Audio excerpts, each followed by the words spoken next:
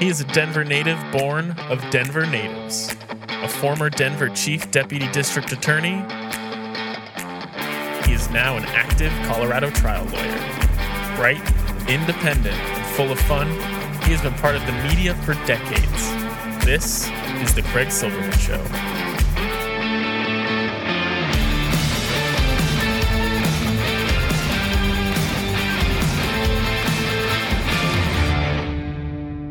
Oh, what a world, what a life, what a day. Saturday, January 8, 2022. Did you know this weekend the late Alan Berg would have been 88 years old?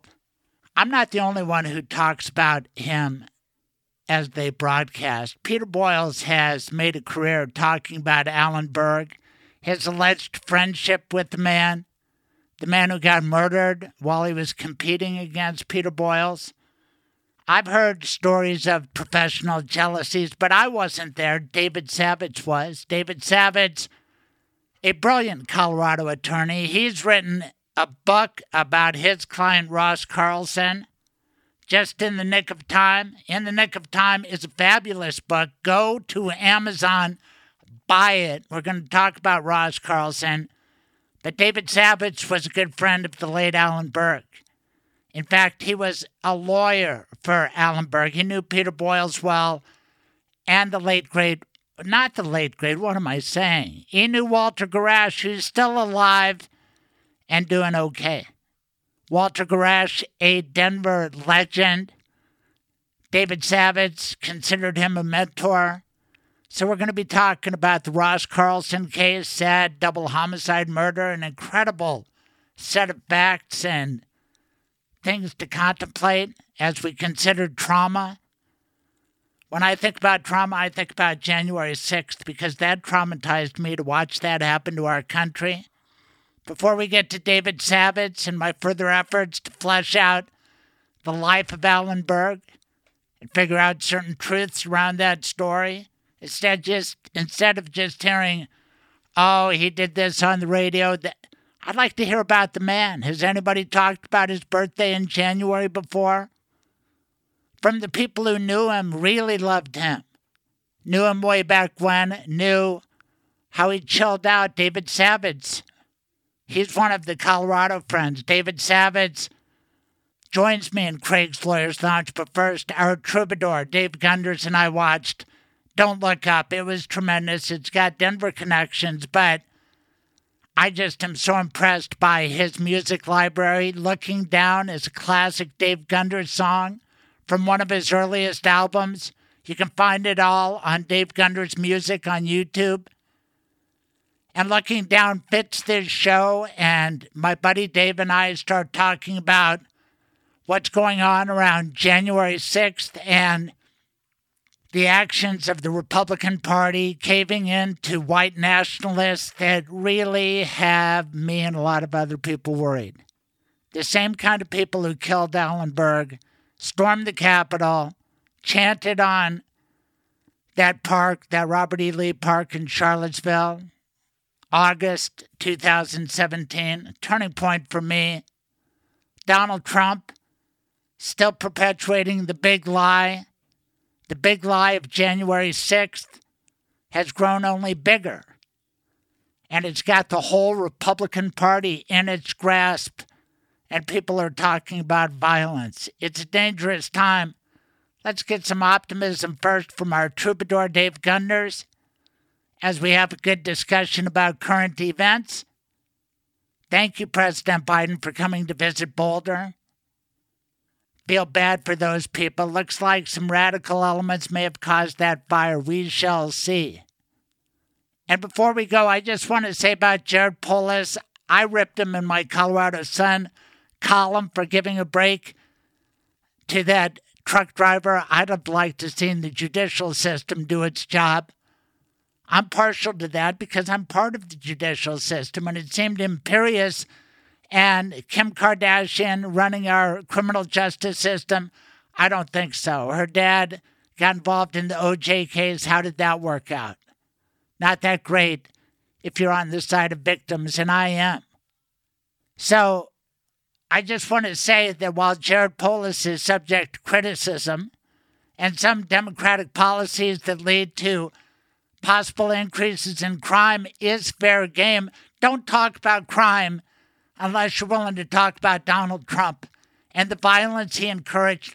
140 officers injured on January 6th, 2020. Don't give me that false flag, deep state bullshit, disinformation. I need to calm down. Let's hear from Dave Gunders, our troubadour. But before we do that, I just want to give one more reason why I'm a little upset. Chuck Schumer is a lot calmer than me. He's a Jewish guy, slightly older than me, and he spoke about January 6th from his perspective. Listen to the Senate Majority Leader. Then we'll take a short break. Then you'll hear from our troubadour. After that, David Savitz. And then after that epic episode in Craig's Lawyers Lounge, please listen to the full Schumer soundbite because it's good. Right now, give a listen to Chuck Schumer, followed by the troubadour, followed by David Savitz. Skip around whatever suits you. Thanks for listening. I'm on the floor of the Senate at 1 p.m. Count the ballots. My first time as putative majority leader. Haven't even given a speech. About an hour later, police officer in a bulletproof vest with a submachine gun strapped across his waist grabs me by the collar like this. I'll never forget it. Senator, you're in danger. We got to get out of here. I was within 20 feet of these insurrection, I'm not allowed to curse, but sons of guns, okay? Had one of them had a gun, had two of them blocked off the door. Who knows what would happen? One of them was reputed to see me and say, there's the big Jew, let's get him. You know, bigotry against one is bigotry against all. Hey, maybe you know my voice and me from the first half of my career when I was a Denver prosecutor, or maybe you know me from my time on the radio and now on my podcast. But my real job for several decades now has been to fight in the civil arena for victims of crimes. I've been fighting for Colorado crime victims for the last 4 decades. If your life has been damaged through the misconduct of others, there's a great new Colorado law, and it's for you. It allows victims, as far back as January 1, 1960, to hold accountable the perpetrators and the organizations that allowed it to happen. If you were sexually assaulted, now is the time to come forward. Let's expose the truth. Let's get you some justice. Let me be your voice. For a confidential consultation, call me anytime you are ready at 303-861-2800. Ask for Craig Silverman, a voice for victims.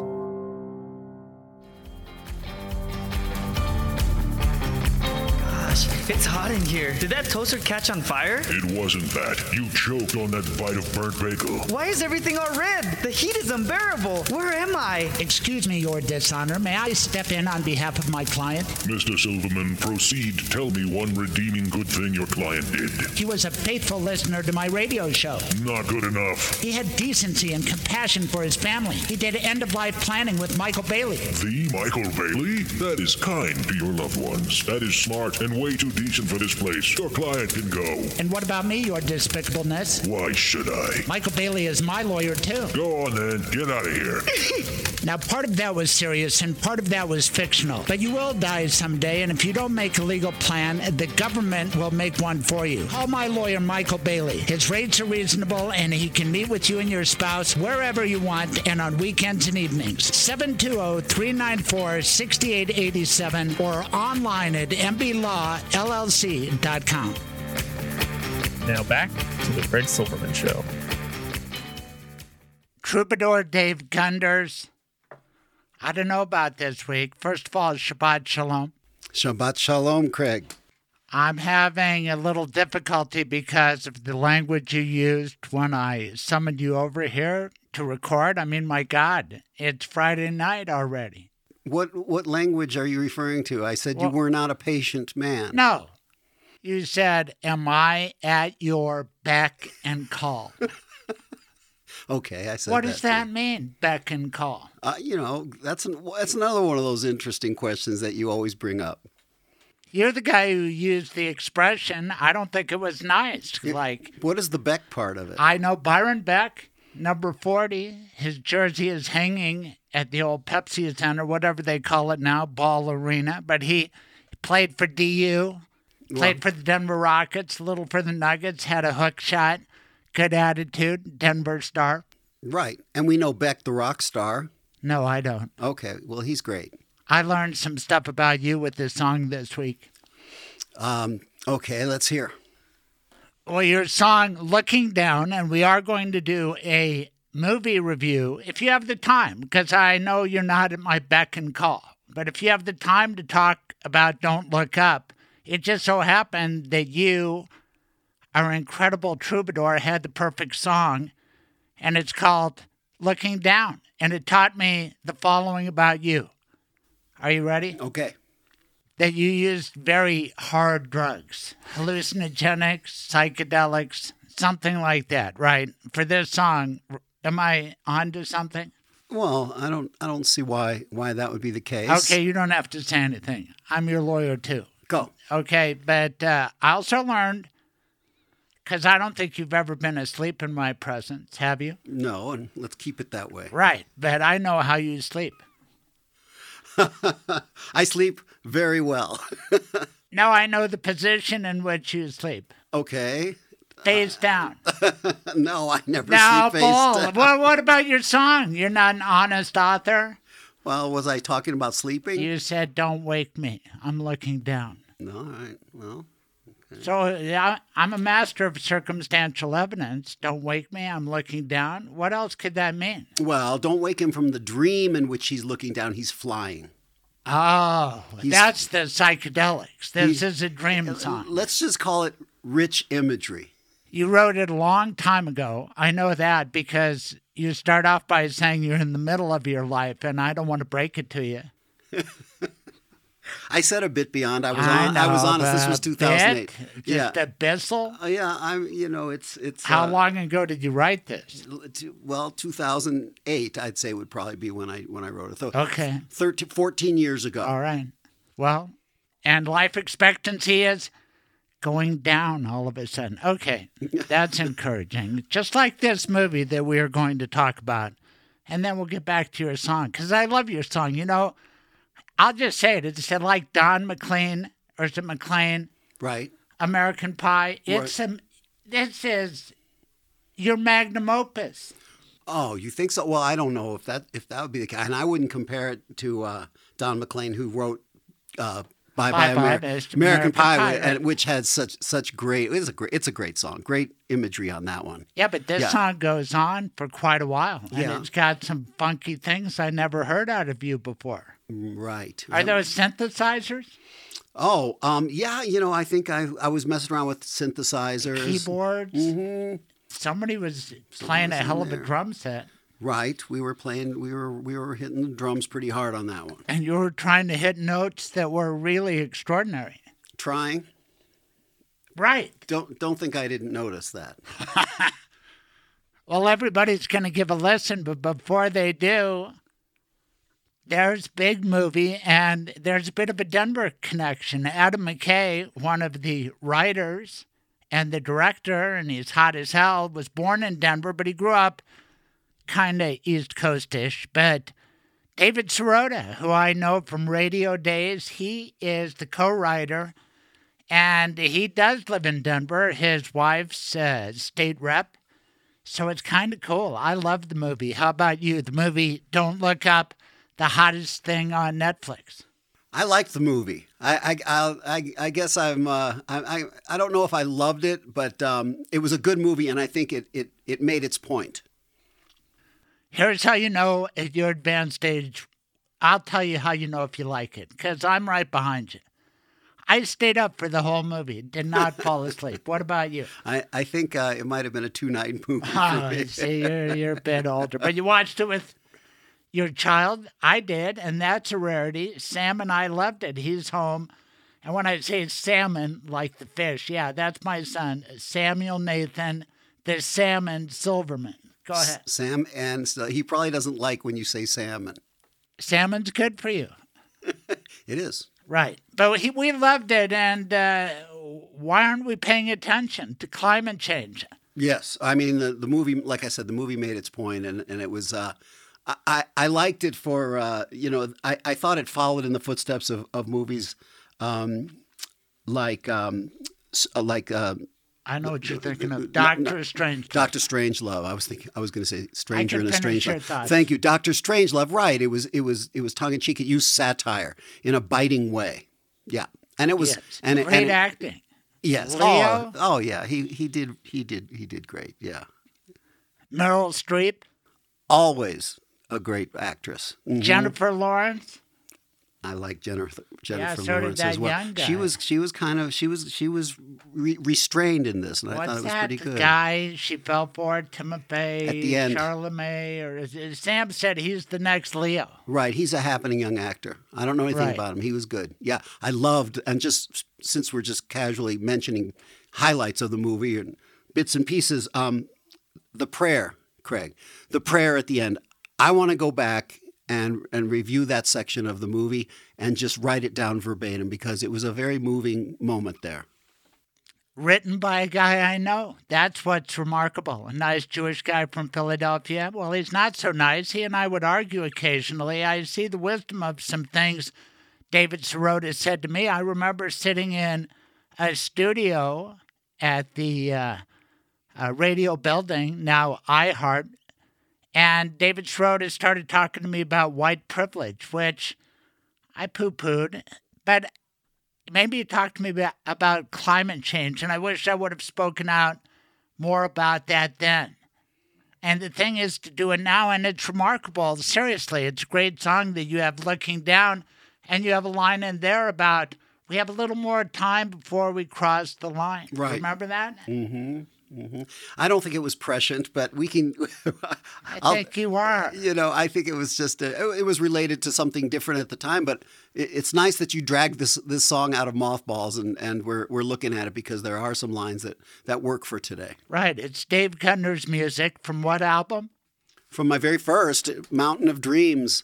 Now we've talked about you've never written a mountain song, but maybe this one is it. Have you ever thought, I'm on a mountain and I'm looking down? It's sort of that imagery. It could be the sequel.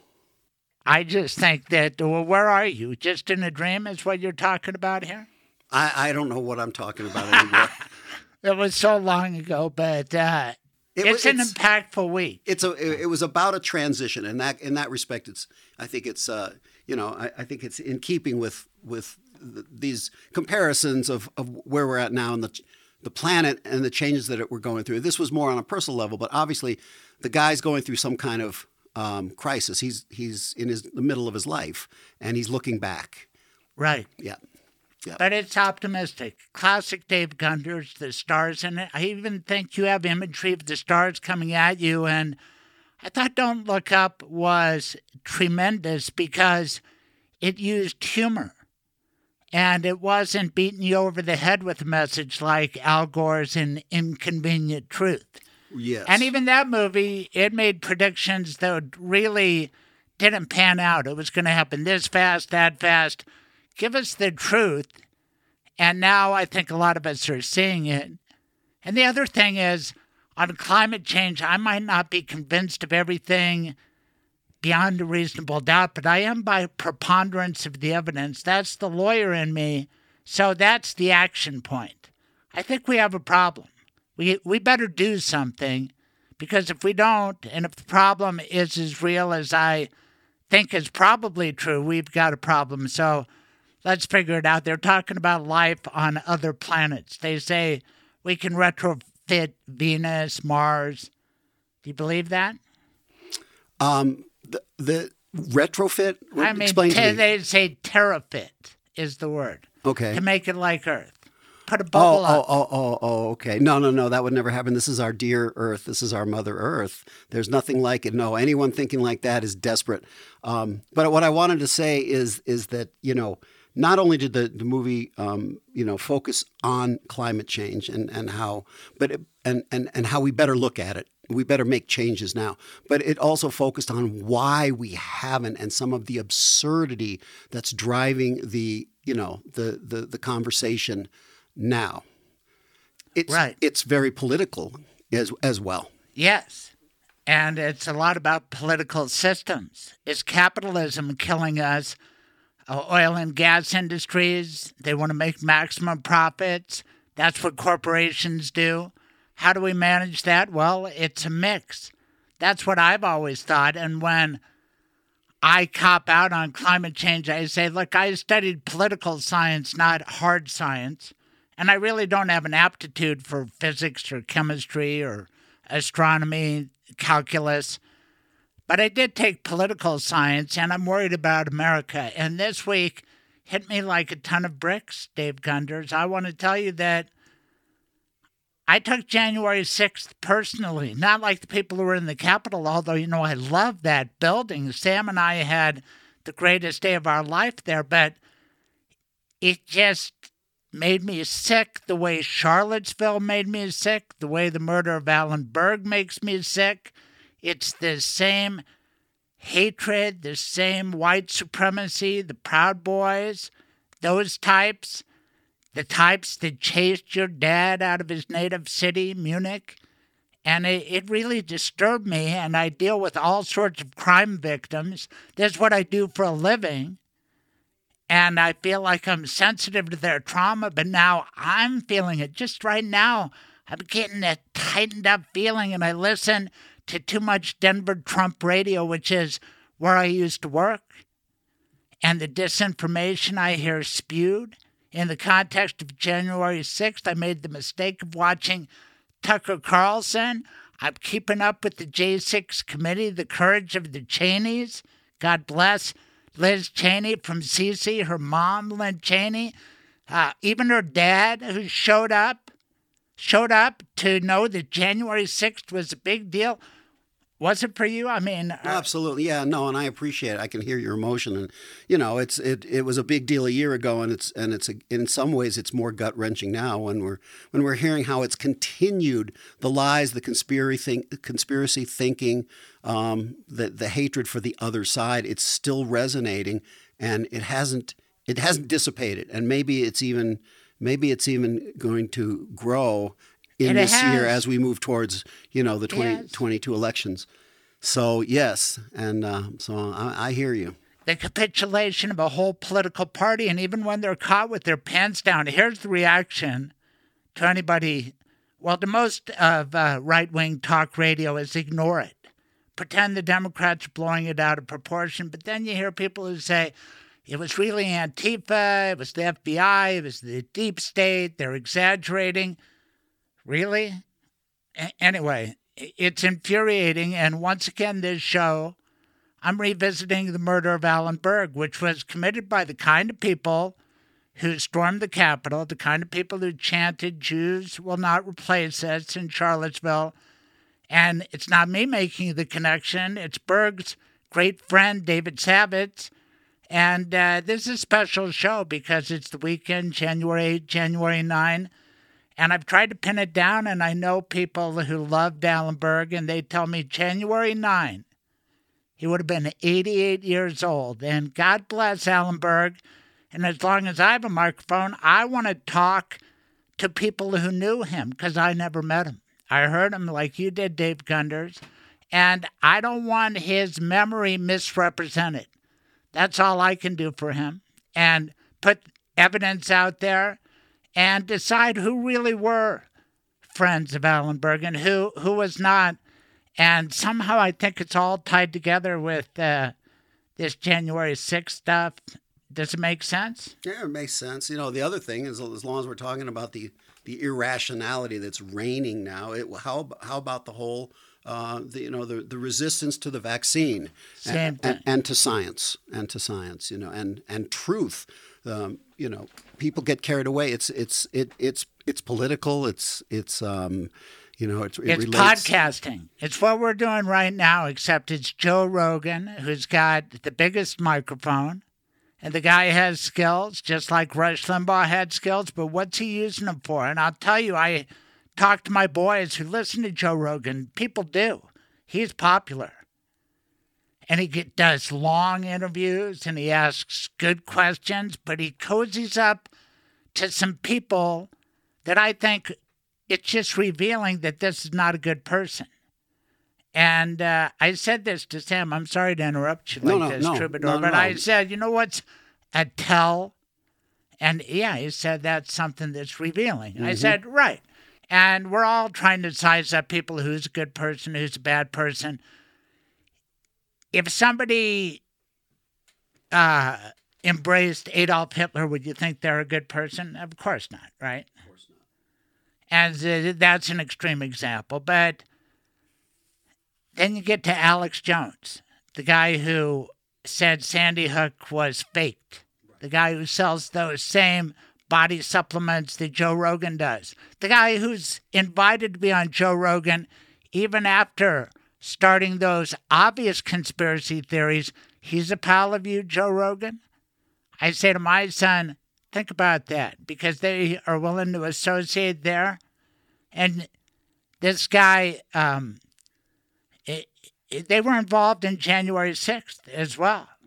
And so Alex Jones was there on January 5th. I know the story. And Steve Bannon, if you're going to give an audience to these people, and if you're going to give an audience to disinformation about the vaccine, disinformation about January 6th, that Ashley Babbitt was a hero. Did you read that AP report about Ashley Babbitt? Do you remember this woman, military veteran, who was climbing through that last secure door? She got shot. Right, yeah.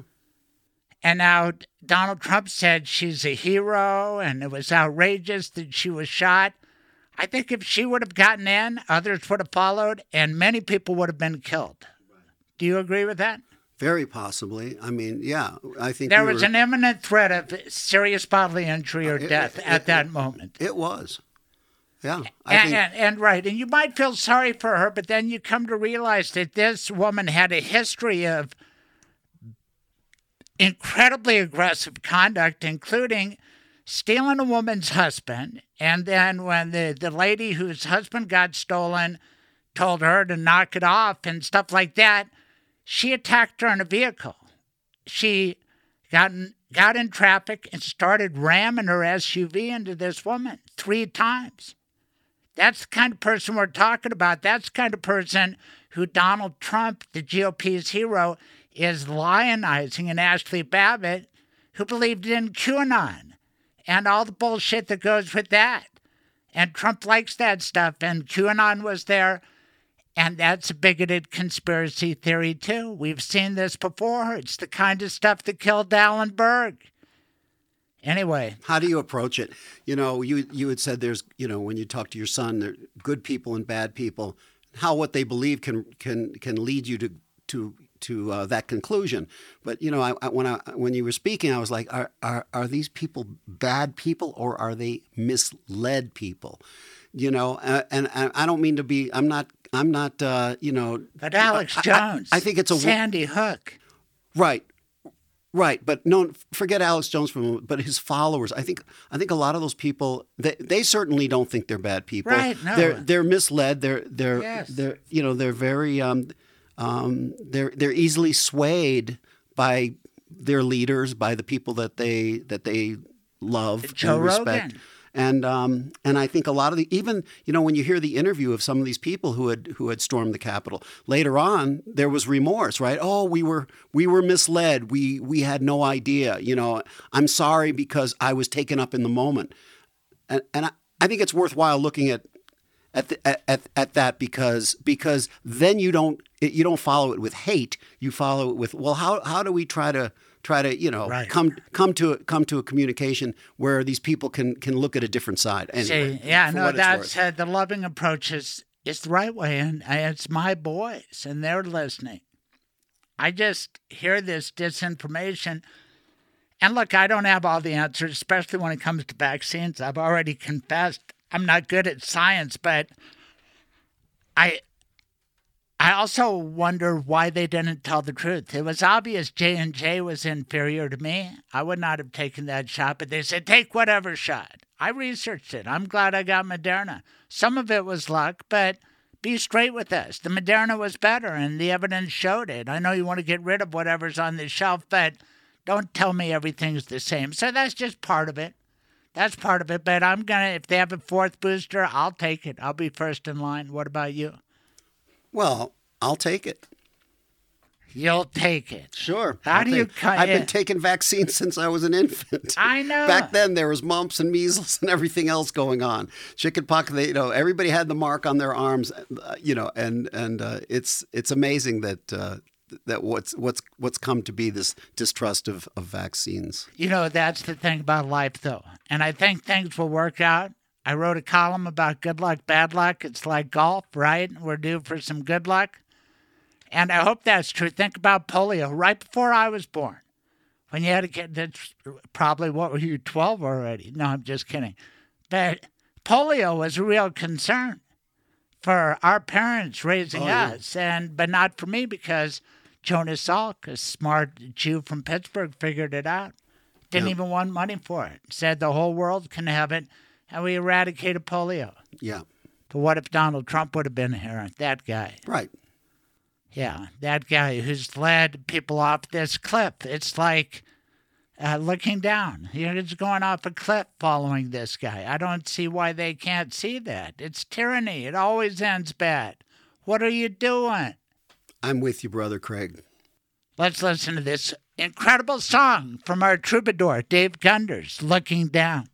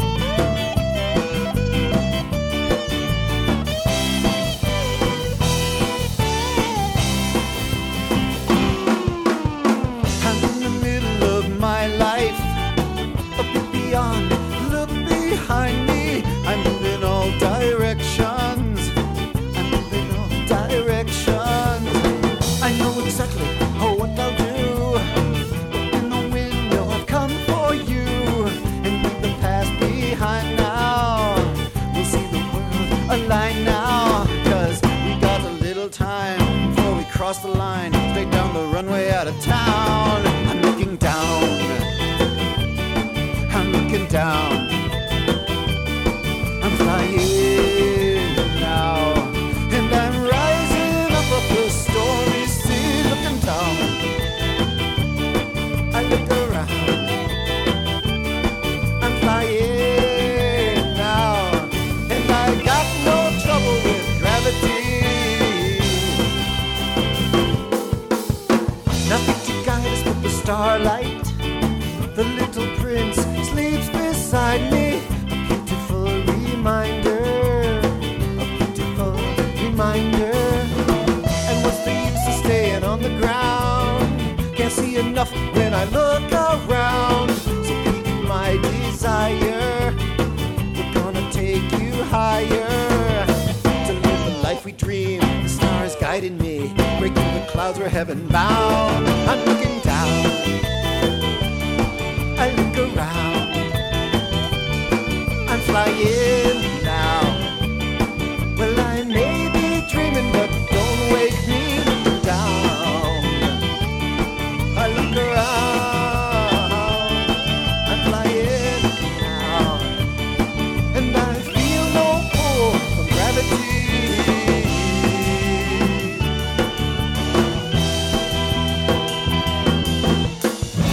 Beyond this world of blindness, into the age where human kindness rules the day. That's where I'll be found. Looking down.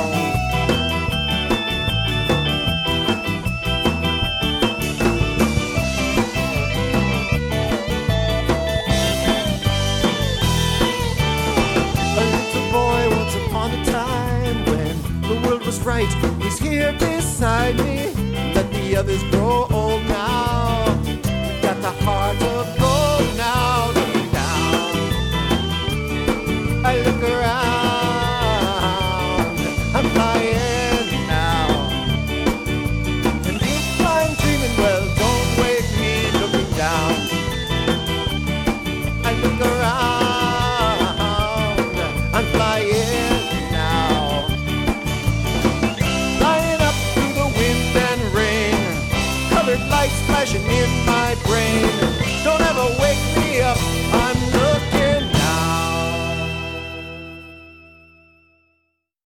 I've been fighting for Colorado crime victims for the last 4 decades. There's a great new Colorado law. It allows victims, as far back as January 1, 1960, to hold accountable the perpetrators and the organizations that allowed it to happen. If you were sexually assaulted, now is the time to come forward. Call me anytime you are ready at 303-861-2800. Ask for Craig Silverman, a voice for victims. Michael, of course, is a great sponsor of my show, but more than that, he's my lawyer, my end-of-life planning lawyer, and I've got 2 dogs. What about you? I have 2 dogs right now as well. And not only do you love your dogs at home with your kids and your wife, but you get involved with dog issues in your law practice. Tell everybody about that. So I will write pet trusts, which is you can earmark money to take care of your pets. A lot of people, they've got their dogs and they love their dogs. But then if somebody were to, if you were to pass away, who's going to take your dogs? Who would love your dogs as much as you do? I don't know that anybody would love your dogs as much as you do. But I grew up with dogs. And so if I were to pass away, then my parents or my siblings could take the dogs. So when you set up a pet trust, you can dictate who's going to get those dogs, and then who you can leave money to take care of the dogs as well. I like working with you, and I think you are ahead of your time. You have 15 different locations. How cool is that? It is nice to be able to go to all the different locations and, meet people where it's comfortable and more convenient for them. And nobody wants to drive from one part of Metro Denver to the other to meet with a lawyer. You will come to them. Yep, and I'll deal with traffic so you don't have to. Tell us how people can get in touch with you. My direct phone number is 720-394-6887, or they can go to my website, which is mobileestateplanning.com. And again, that's mobileestateplanning.com. And there's even a schedule, there's a book an appointment link on the website. All right, Michael Bailey, thank you.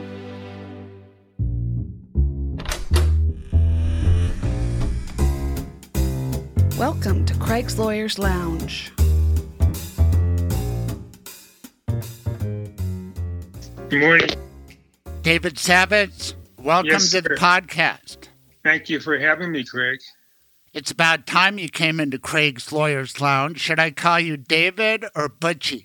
The last person who called me Butchie was about 40 years ago, and I had to take a double take as to see who he was referring to. And then when I looked at him, I realized it was a boyhood friend who hadn't seen me in 40 years. And all he knew me was by Butchie. You can call me whatever you'd like.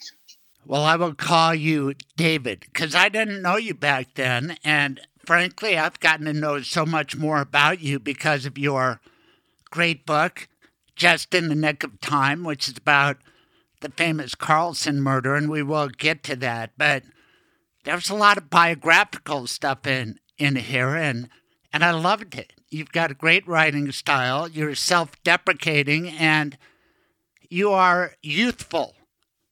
Well, thank you. I mean, all the comments are flattering. I appreciate you taking the time to read it.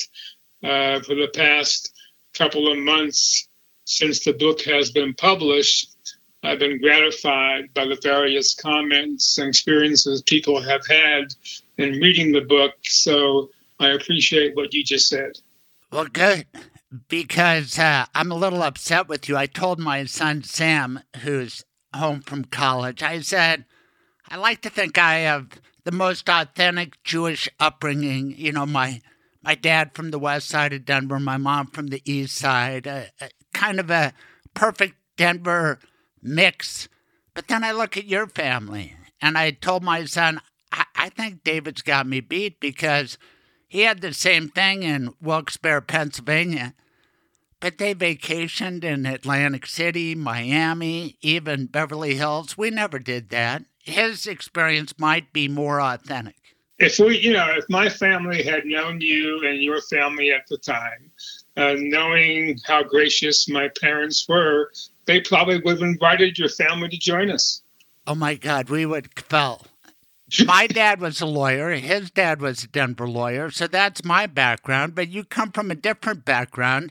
How many lawyers in your family, or were you the first? My Uncle Joe, who is one of my dad's 8 siblings, he was the 6th or 7th, I think he was the 7th child born of my grandparents, Sarah and Julius Savitz. And it was my Uncle Joe who, when he came back from his service in World War II, was given a couple of $1,000s by my father, who by then had been working in the American Furniture Jewelry Company for many years, vowed to set aside monies for his brothers who went to war. And when they all came back, he gave them a similar amount of money, around $2,500, for them to do whatever they wanted to do. And my Uncle Joe chose to go to college and eventually to law school. So he was my mentor. He was my first mentor in law, and just a wonderful, wonderful man. And I considered him to be a surrogate father as I grew up. And your dad, your mom, loving relationship and tremendous success in what was it? Retail, wholesale, a little of everything. That's more authentic Jewish as well. My dad was a teenager. I think I'd rush home from school and go to the business that his then cousin Abe had owned to clean the toilets and set aside carpets for salesmen to walk door to door in the Wilkes-Barre area to sell house to house. And that's when my dad got involved in what was then called the house-to-house installment business, and sold carpets, blankets, pots and pans to customers. And it was during the Depression. Customers couldn't afford an outlay of $5, $10, $15 in cash. So my cousin Abe's, Uncle Abe's concept was the customer could pay $1 down. The salesman would come back every week, collect another $1 on the bill. And when he came back that subsequent week, he would try to encourage the customer to perhaps buy something else to add to the bill. And that was the strategy behind that business, and something my dad began doing as a youngster and continued throughout his life. And how big did that business get? From one store in Wilkes-Barre, it branched into maybe 12 to 15 stores that were primarily located in the Pennsylvania and New York area. They eventually branched out to one store in Miami, Florida, another store in Fort Worth, Texas, and another store in Los Angeles. How cool. I bet your parents were great, and I like that you wrote about them lovingly. Your Uncle Joe, your first mentor. And we're going to get to your Denver attorney mentor, Walter Garash, because he's fascinating. But I do not want to bury the lead, David Savitz, because we've known each other a long time, and we'll get back around to that. But you ended up going to law school out here. You fell in love with it. Holy cow, the number of times I've heard that story. But you've been here a long time now. You've established an incredible practice and tremendous roots. But along the way, you made the acquaintance of Alan Berg, and I'm fascinated by the guy. I never met him. I listened to him. He would have turned 88 this January, and I found out that you were well acquainted with him. I did that interview with Steven Singular, one of my proudest podcasts. And you can add to my knowledge base and that of my audience. And I think he's worth talking about here on his 88th birthday, don't you? Well, he certainly was a character in Denver lore, and he turned out to be a good friend of mine. during the time that he and I knew one another. As a young lawyer, I think I was practicing maybe 4 or 5 years at the time. I began my practice in 1968. And from the inception, my interest was in litigation, both criminal defense work and civil personal injury. And at the time, which would have been in the early 1970s, I was officing at the Western Federal Savings Building, which no longer exists, but then was at 17th in California. And I had to walk from that building 1 block west and turn right and go past the Albany Hotel in order to get to the federal courthouse, which was a few blocks away. And one day, as I'm walking past the Albany Hotel, on the ground level, my attention is caught to the open window, and what appeared to be, I couldn't tell if it was a shaggy dog or a human being, but there was a person sitting at a desk with long, shaggy hair, with a full beard. He was smoking a cigarette, drinking a cup of coffee, and he was apparently the proprietor or owner of this business called the Shirt Broker, which sold custom shirts. And I was always a clothes horse as a youngster, so my attention took me into the store. He and I introduced ourselves to one another, and that was the beginning of my relationship with Alan Berg. Our first meeting involved my sitting down, asking him who he was, where he was from, him doing the same thing with me. And he began talking nonstop for about an hour. And I just sat there and listened. And that was the kind of MO that existed between us during the course of our more than 12-year or so relationship before he passed away by a horrific death. Just like our conversation, we talk about being Jewish. We don't run from it. I love that part of your book. You talk about your Jewish upbringing. Berg had a Jewish upbringing, a little different. I don't think he felt the same about his parents, but I'll let you fill that in. But was there a lot of Jewish shtick between you right at the outset? Well, certainly that was one of the mutualities that struck between us. Him knowing my background, my knowing his. It wasn't difficult to understand that the last name Berg probably had Jewish origin, and my last name Savitz likewise. And so that was certainly a similarity that we had, a mutuality. Being a young lawyer, him having practiced law in Chicago, and a lot of his practice involved criminal defense work, and I was an upstart lawyer with a passion for criminal defense. So we had a lot of traits of mutuality, of interest that brought us together. What did he tell you about his legal practice and how he ended up losing his ability to practice law? He was very frank, very open, wasn't bashful about telling me that he had a successful criminal law practice, but by the same token, there were demons in his life, which he self-medicated by drinking quite a bit. The drinking got the better part of him.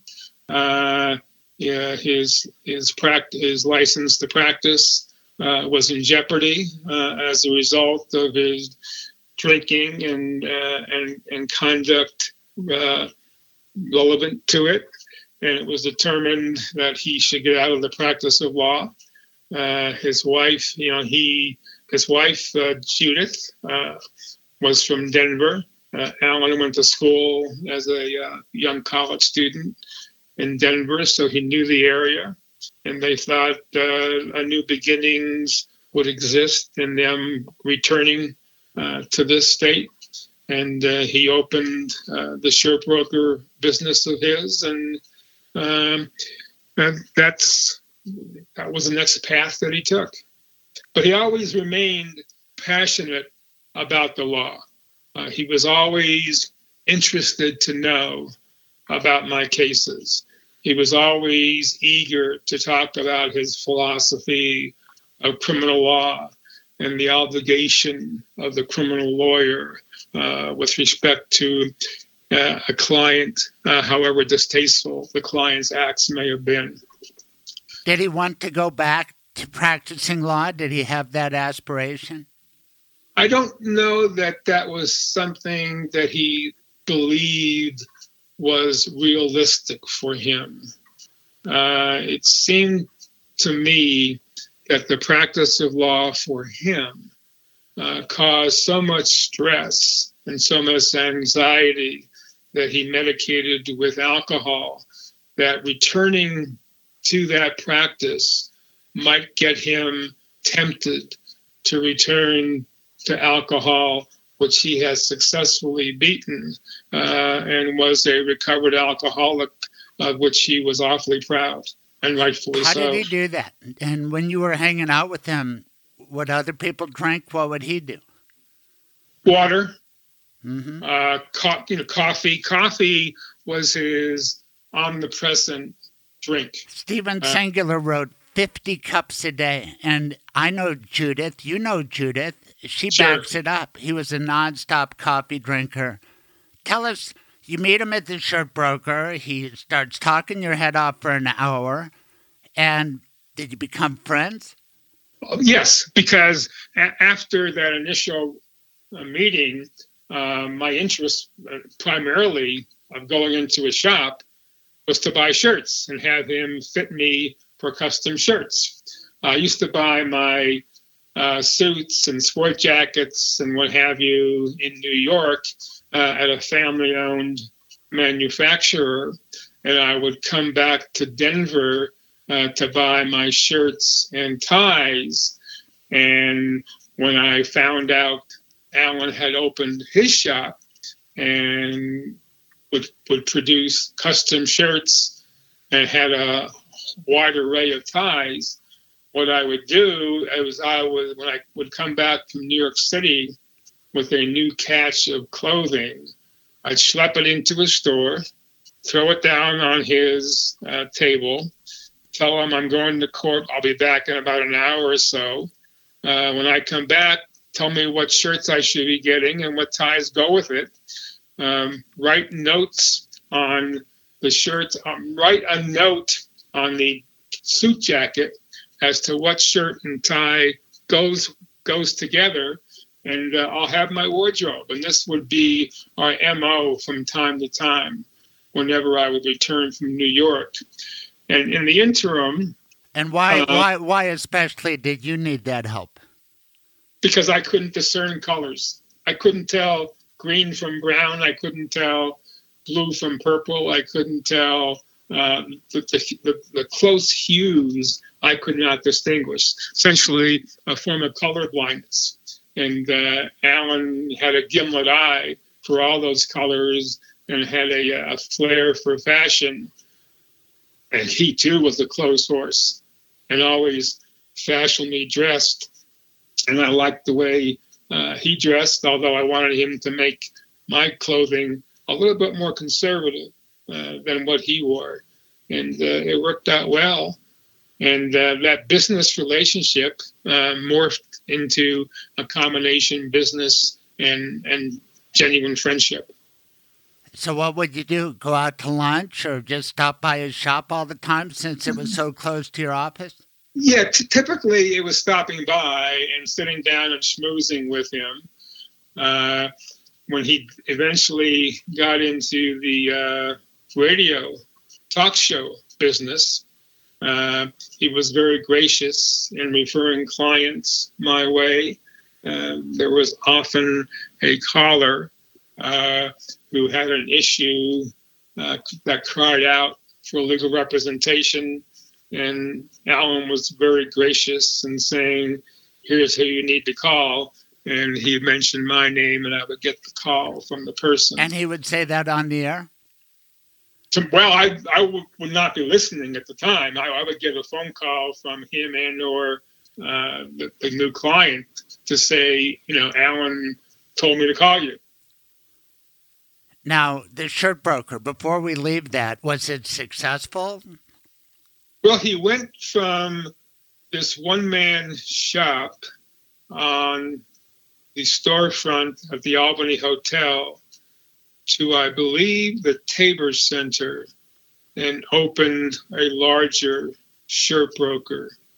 He then went from there, I believe, to Larimer Square, where he had a partnership with a lovely and very, very attractive African-American woman.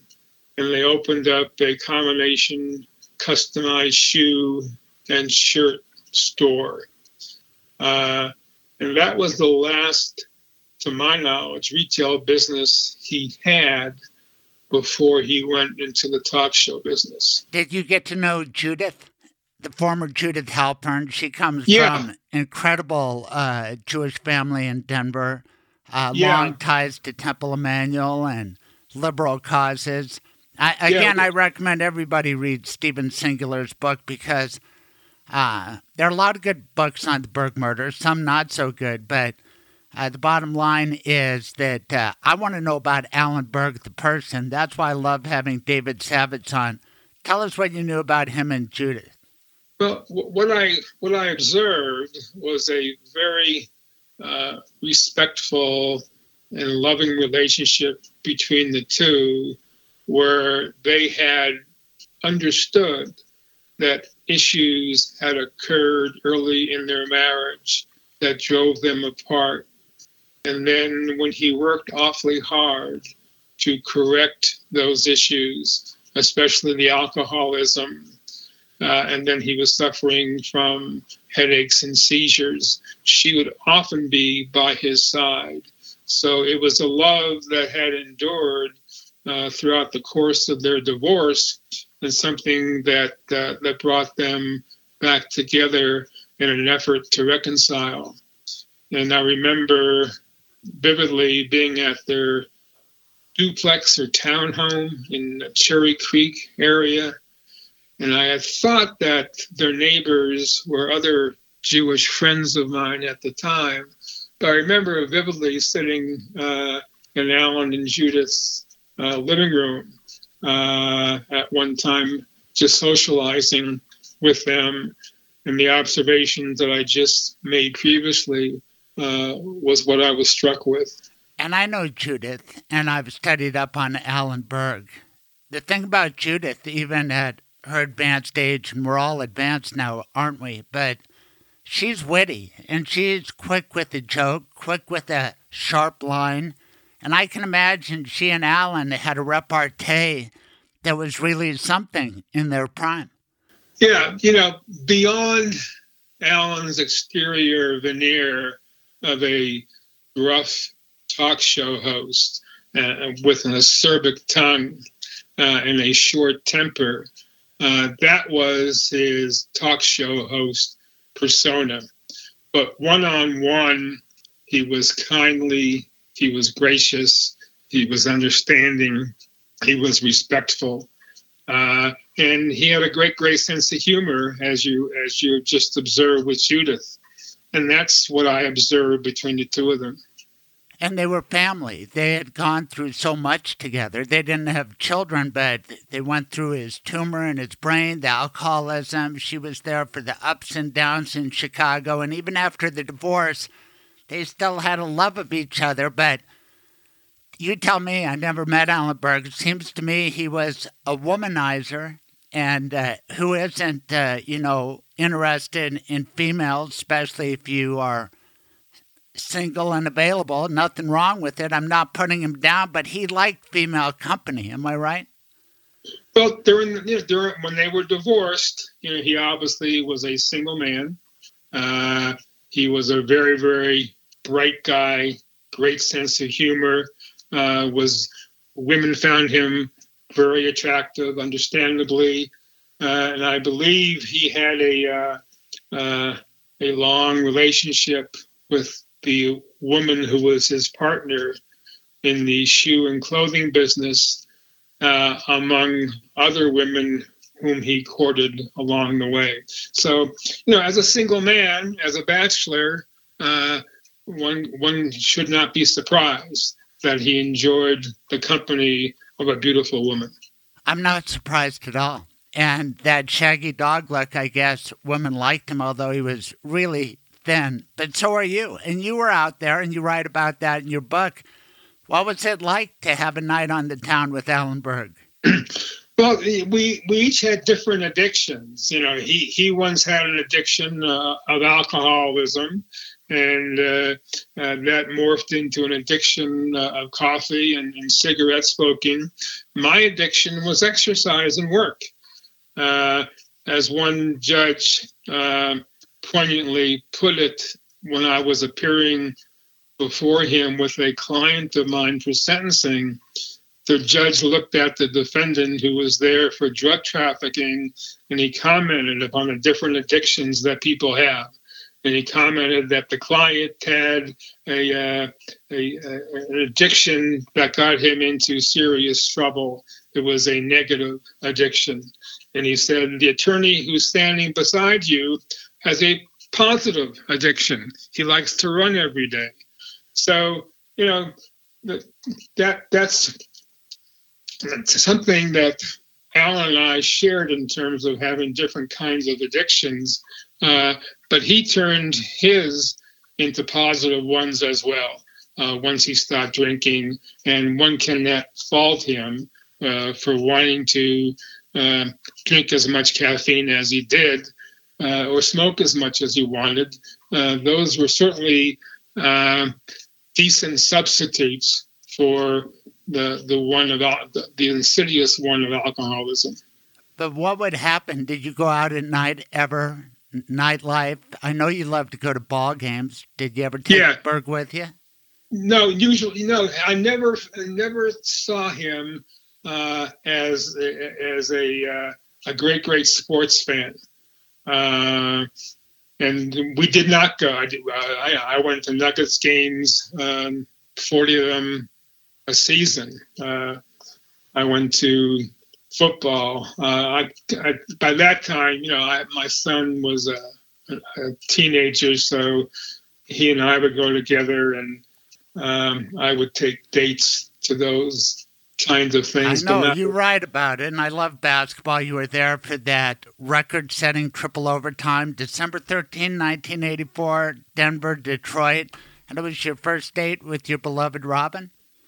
Yes, that's December 13, 1983. It was our first date, and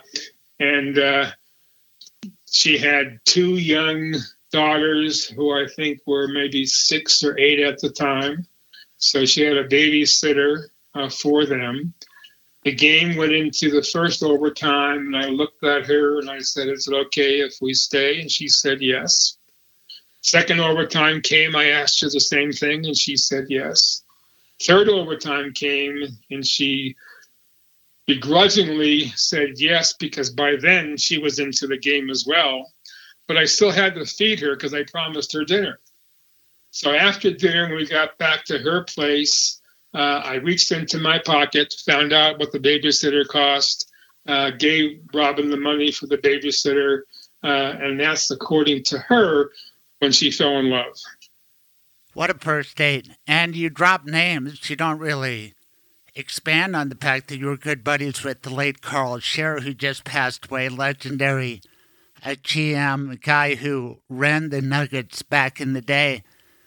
It seems like you were great. Didn't he introduce you to Robin? Or his wife? No, it was his wife, Marcia, who took me to a Christmas party thrown by the company for which both Marcia and Robin worked, called Carrick's, CARIK''S. It was an upscale women's clothing store in Cherry Creek. And Carl was out of town. Nuggets were playing, I think, Utah. And Marcia asked me if I would escort her to the party. And I said, sure. And that's when I first met Robin. Carl and Marcia Shearer were some of my closest friends over the course of the last 30 plus years.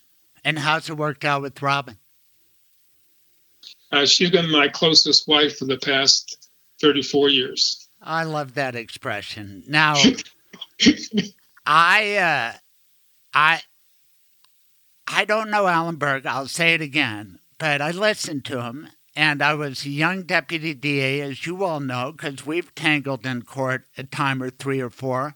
But Sure. The bottom line is, I cannot. I'm wondering. I'll put it in a non-leading form. If Alan Berg were alive today, what would he be saying about current events? I'm afraid he would be very, very disappointed.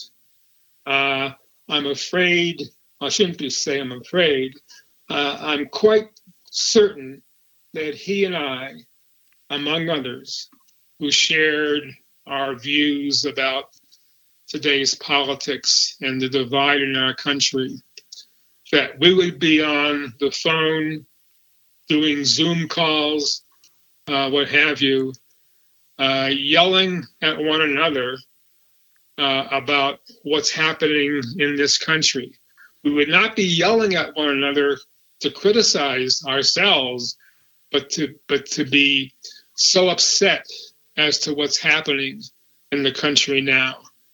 The years before our current president was elected were some of the darkest years that I personally have spent in this country politically and ideologically, and have been very dismayed about how the country has taken the turn that it has.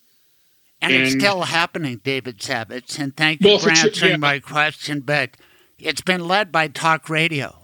And you would think that there would be hosts in Denver who would stand up to Trump. I did. I do it on my podcast, but there aren't many followers. I have to believe Alan Berg, if he had access to a microphone at KOA right now, what would he say about Trump, January 6th, the big lie, Charlottesville before it? What would Alan Berg say? You knew him. I didn't. Yeah. I mean, he would be vitriolic in terms of his criticisms of Trump, the January 6th insurrection. He would attribute the insurrection to its being conducted and orchestrated by Trump. He would vilify Trump at every turn, every step of the way he could. He would not hold back his animus towards this man. I've studied up on those horrible miscreants, those bigots, those neo-Nazis that killed Alan Berg. And I think those are the guys who would have been there on January 6th waving the Trump flag. Do you agree? Yeah, well, he would see in the face of, and he would compare the faces of the order, the ones who killed him, with the faces in Charlottesville and the faces on January 6th. He would say they're all the same.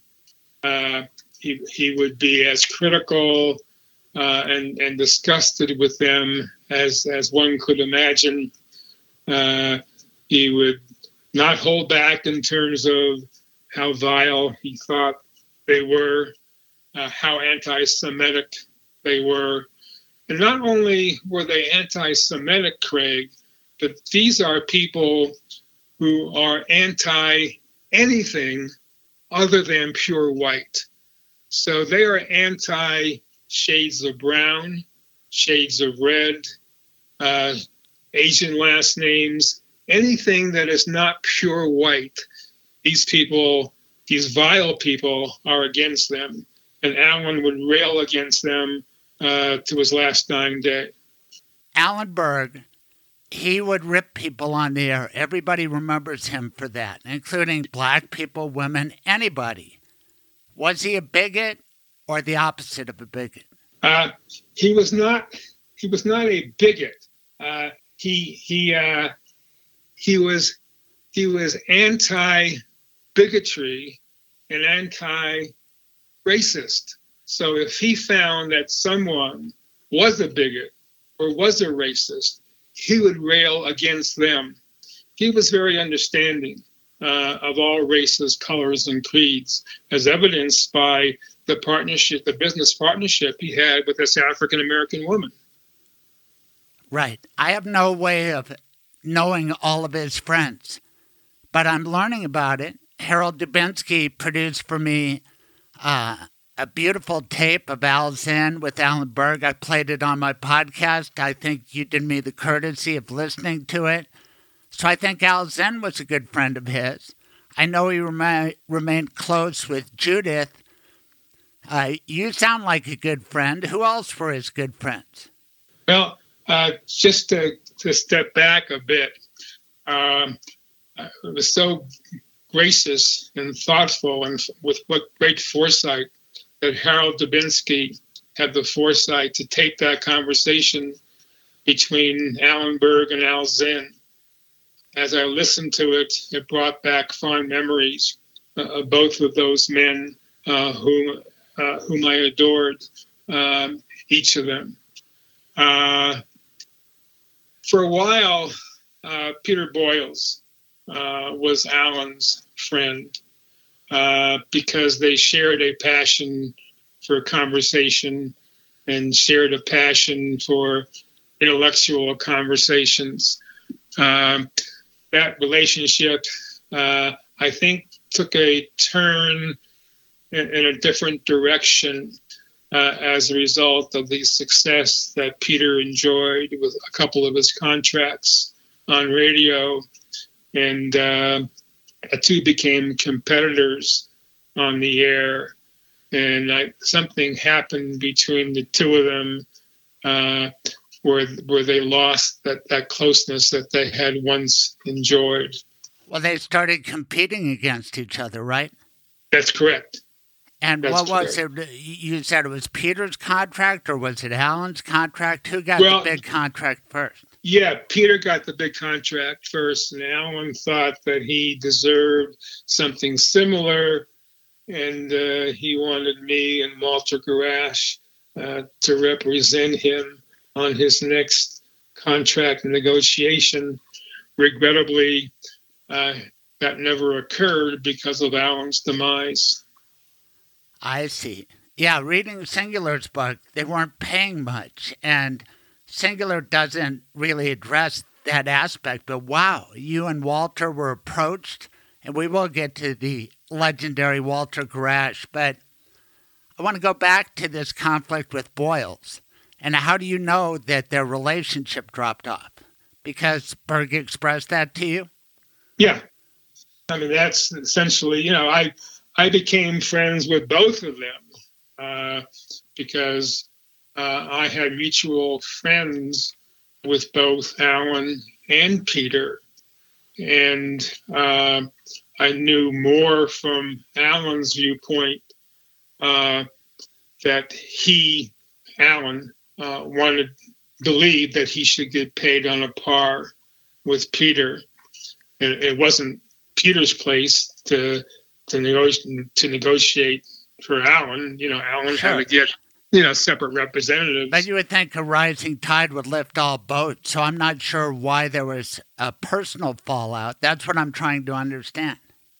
Yeah, that's something that I think, Peter would have to share if he's willing to talk about it. Alan would merely say that, things were not as rosy with him and Peter as they used to be.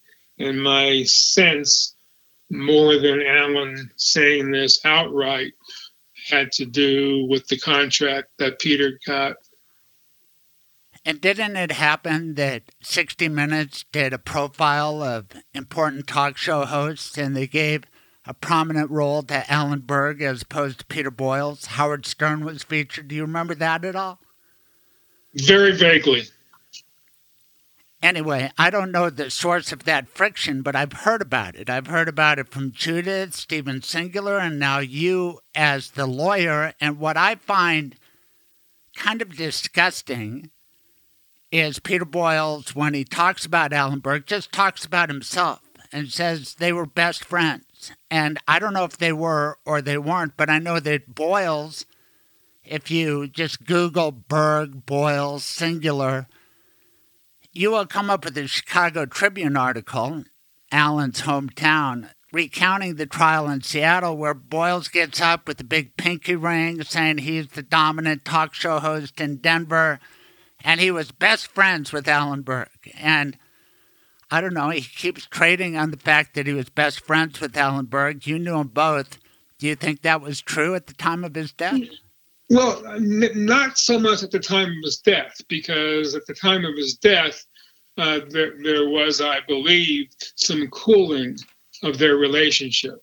I think it was before the time of Alan's death that the two of them were very close. So Peter is certainly right in terms of at one point in time, the two were very, very close. Now, the notion of Peter extolling his own worth is not too suspicious, because I think people in the talk show business, many of them have to believe that they have a strong voice. And the ratings of some of them will show that they have a great fellowship. And you know who started that shtick, in my judgment? I'm not the all-time expert, but the first guy I heard bragging on himself, how smart he was, etc., was Alan Berg. And he came up with that shtick before Rush Limbaugh, before anybody else that I heard. That was part of his, wow, listen to this guy. He's so full of himself, right? Yes, and that was part of his talk show host persona, because there was probably a divide among his listening audience, where some considered him to be a wholesale jerk and opinionated, while others thought that he was the most intelligent, funniest, most insightful person in the whole world. But the long and short of it was, he had a following of people from both sides of the aisle who were eager to listen to him, some who reveled in criticizing him, and some who reveled in adoring him. Right. He was simultaneously voted most popular and least popular personality in Denver. I think that was part of the Steven Singular interview, and I know for sure because Dan Reeves just passed away and he got introduced at a Nuggets game. Maybe you were there, and it was Alan Berg who was selected by KOA to introduce him, and they said, and now to introduce the Broncos' new head coach, Alan Berg. And what was it, McNichols back then? Or Sure. The crowd erupted with boos and cheers, and then Reeves came out, and as they walked off, Reeves looked at Berg in his Shaggy Dog appearance and said, "Who are you?" Because he really was something, Alan Berg. And before we leave this subject, I've watched Peter Boyles run KNUS for a while now, and we've followed his career, and he got in bed with Trump. He looked in the mirror, maybe he saw himself in Donald Trump with the birther crap and with the bigotry, the stuff against, immigrants. In any event, he went whole hog in with Donald Trump. And you've already said that Alan Berg would have completely opposed Donald Trump and everything he stood for. And I'm just wondering how those two could have ever been best friends, given those divergent views of such a central issue. Well, if you followed Peter's career, as I did in his radio talk show host career, there was a evolution or transformation within Peter, whereas at one time I viewed him as a civil rights advocate and libertarian, and he was always fighting for the underdog, and he was always empathic for issues of civil rights and what have you. Something happened along the way I don't know if it was the John Benet Ramsey case that became a cause celeb for Peter for a number of years, which attracted a large audience of curiosity with what he had to say about it. I don't think it was John Benet, although, yeah. I would say he similarly harped on birtherism for year after year. In terms of national leadership, and if you had a top 10 birthers in America, Donald Trump should be on the list, and so would Peter Boyles. He got a huge audience from his birtherism. Well, that's not surprising, given the divide in this country and the popularity of people like Rush Limbaugh and the commentators on Fox News. Those are very highly rated programs. So obviously, there's a large population that is listening to those people. Sometimes a professional is astute enough to know where his bread is being buttered and will go to that site. Follow the money. And, he metamorphized on guns. And Alan Berg was his next day's show. When he got killed, he was planning a big gun control show. He hated guns, and he got killed by, an assault weapon in the hands of a convicted felon. Yet some people on the radio saw fit to advertise for gun stores. I always turned that down. I don't want to be selling a gun who might do, to somebody who might do something like that. Anyway, again, follow the money. Yeah, well, that's regrettably the capitalism fabric of our country. Well, then maybe Alan Berg, do you think he would have sold out? He liked advertising. He kind of was a leader when it came to live advertising. He had tons of sponsors. And do you think he would ever advertise for a gun store? No. Why not?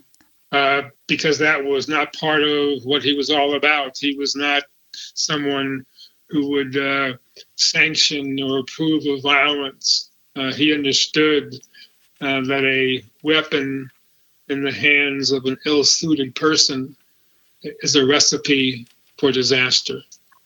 You know, a disaster that happened to you, and you did not write about it in the book. And I'm a trial lawyer, too, and sometimes our personal life and devastating things can happen while we are in trial. And you've written this magnificent book, just in the nick of time, about the amazing double homicide of the Carlson parents. And I put it together with Alan Berg and your friendship. You started the trial, on June 6, 1984, which was your birthday, right? Right. Mm-hmm. And then the trial lasted how long? A couple of weeks. I think Alan was murdered before Judge Day. I think our first trial with Judge Day ended around June 20th. Right, and he got killed on June 18, 1984, and I wonder what that did to you. Oh, my God, your good friend murdered, and you're in the trial of your life? Yeah, I was distraught, but like many of us who practice criminal defense work, my client's illness was a extreme reflection of this concept of dissociation. We as human beings learn to dissociate bad news in order to proceed with what we have to do that day or that hour. And that's how I moved ahead. I put aside for the time being my sadness and anger with respect to Alan's death, and continued to finish the Carlson case, knowing that I'd have time when that case was over to mourn Alan's death. You have a beautiful line at the outset of Chapter 11. Murder cases have voracious appetites. Mm-hmm. And this was a devastating crime. It happened August 18, 1983. Tell everybody about your client and how and why he shot his parents. You acknowledge that, right? He shot them on a deserted road in Douglas County. Tell everybody what happened. There's no question about that the murder of Rod and Marilyn Carlson was at the hands of their 19-year-old son, Ross. The question is, what was his mental capacity at the time? And as our investigation of his mental health evolved after being hired to represent him, we learned from various experts that he suffered from significant mental disease. The mental disease that the consensus of our experts concluded Ross suffered from at the time was called multiple personality disorder, which is a mental disease that your listeners might be familiar with, the famous case of Sybil, where different so-called ego states or personalities become present in the individual and take over the individual's presentation. Before we get to Ross Carlson's multiple personality disorder, the most memorable thing for me, and I was a young prosecutor in a different county when this happened, but I think the matter that fascinated all of us was this 19-year-old was extraordinarily handsome, well-built, and he looked like a movie star. Am I right? I often tell people that he reminded me when I first saw him of this famous actor called Tab Hunter. He would have been an actor during the 70s and what have you. And Ross had this modeling look about him as reflected on the cover of my book. And he was just a dashing, handsome-looking young man. In fact, some modeling agencies had taken photos of him. And how did he get that physique? He did work out. He exercised. He was a weightlifter. He tried his hand at wrestling, was not very good at it, but didn't make sure that his body was in good shape with weightlifting and what have you. So it's amazing how we all get cases, but this one is particularly fascinating, and you ended up being his lawyer for a long time, interacting with him in custody. It's an amazing story. Tell everybody how you got involved and how you got the great Walter Garash also involved. Early on in my law career, I would say in the early 70s or what have you, Walter and I, among other lawyers, had a case in Jefferson County, criminal case involving people accused of drug crimes.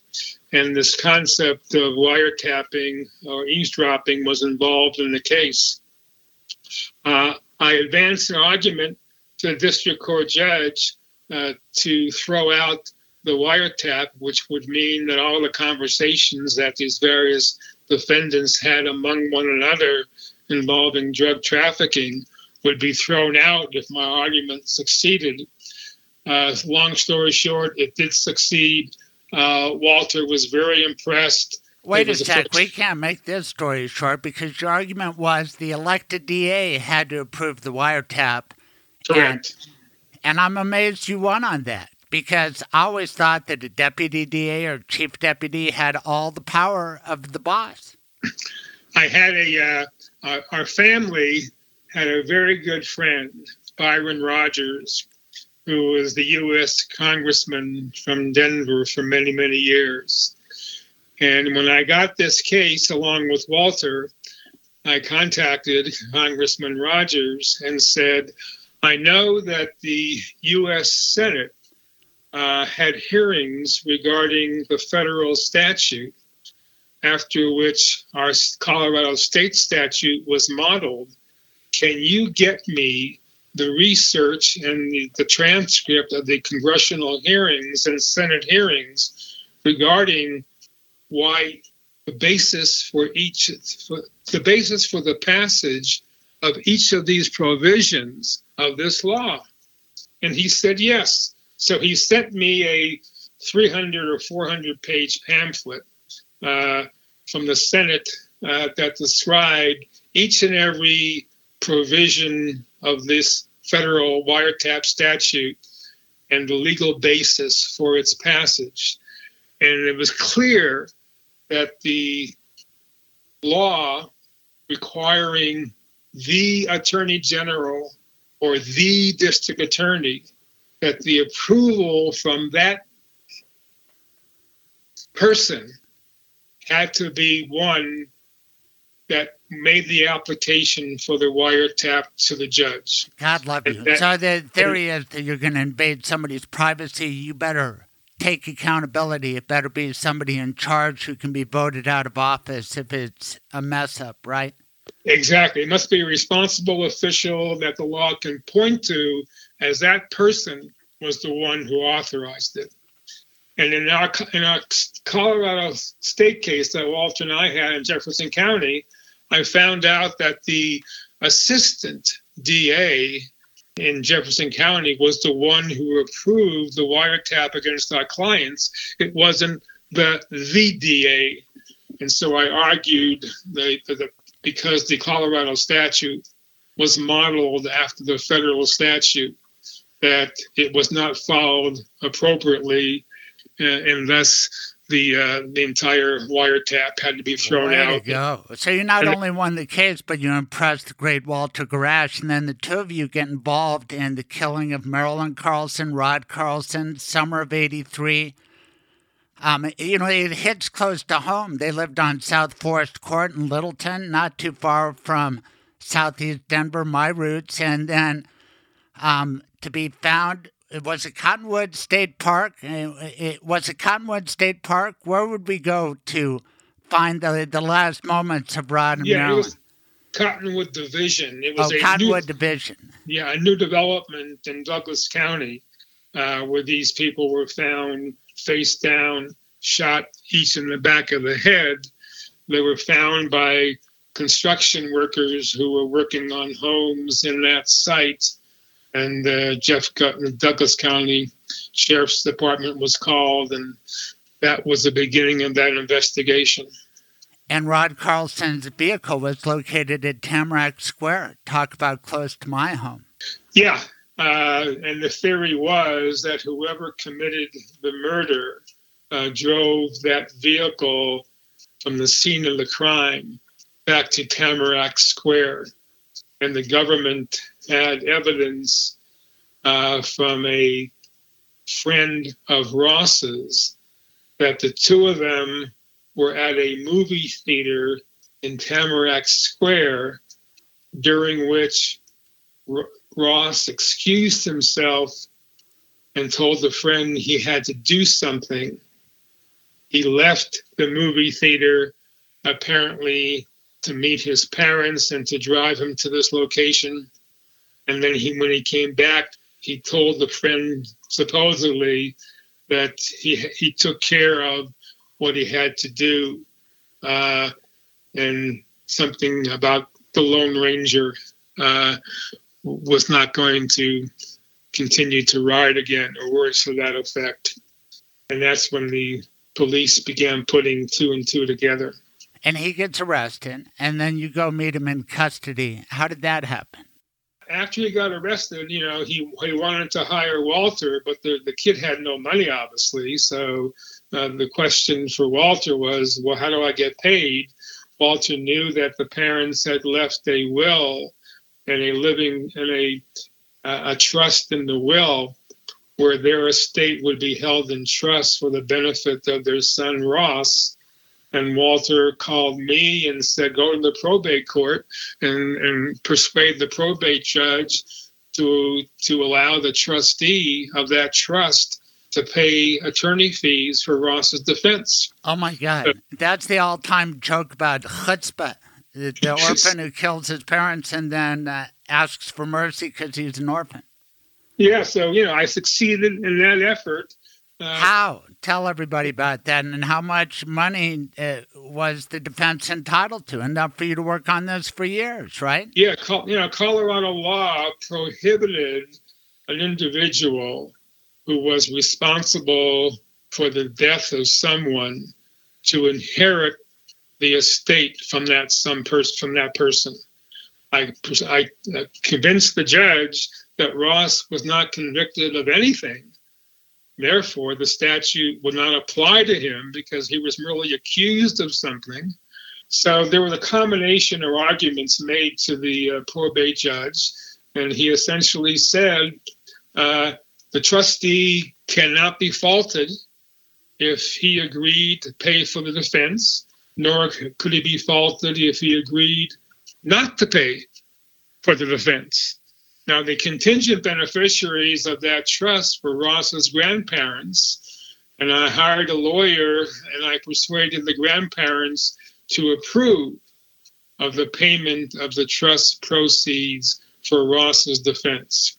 And there may have been anywhere from $250,000 to $300,000 principal amount in that trust, primarily from life insurance proceeds, and that was the proceeds that funded the defense of Ross throughout the course and length of his case. And along the way, you were able to contact and pay top experts, including the doctor who worked on this civil matter. And Walter was more skeptical than you. You had some amazing sessions in jail with Ross, and eventually you hit on a defense which seemed to be true, and it's that multiple personality disorder. It's come up a lot lately because Herschel Walker is running for U.S. Senate. I don't know if you've thought about that, but he said he's been diagnosed with it. Is it a real thing, multiple personality disorder?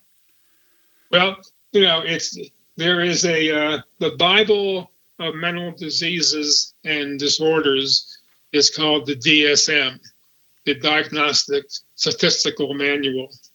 And in that manual, the American Psychiatric Association as a body lists all the mental diseases and defects that they recognize as being legitimate, and multiple personality disorder has been a part of the DSM-3, the DSM for many, many years.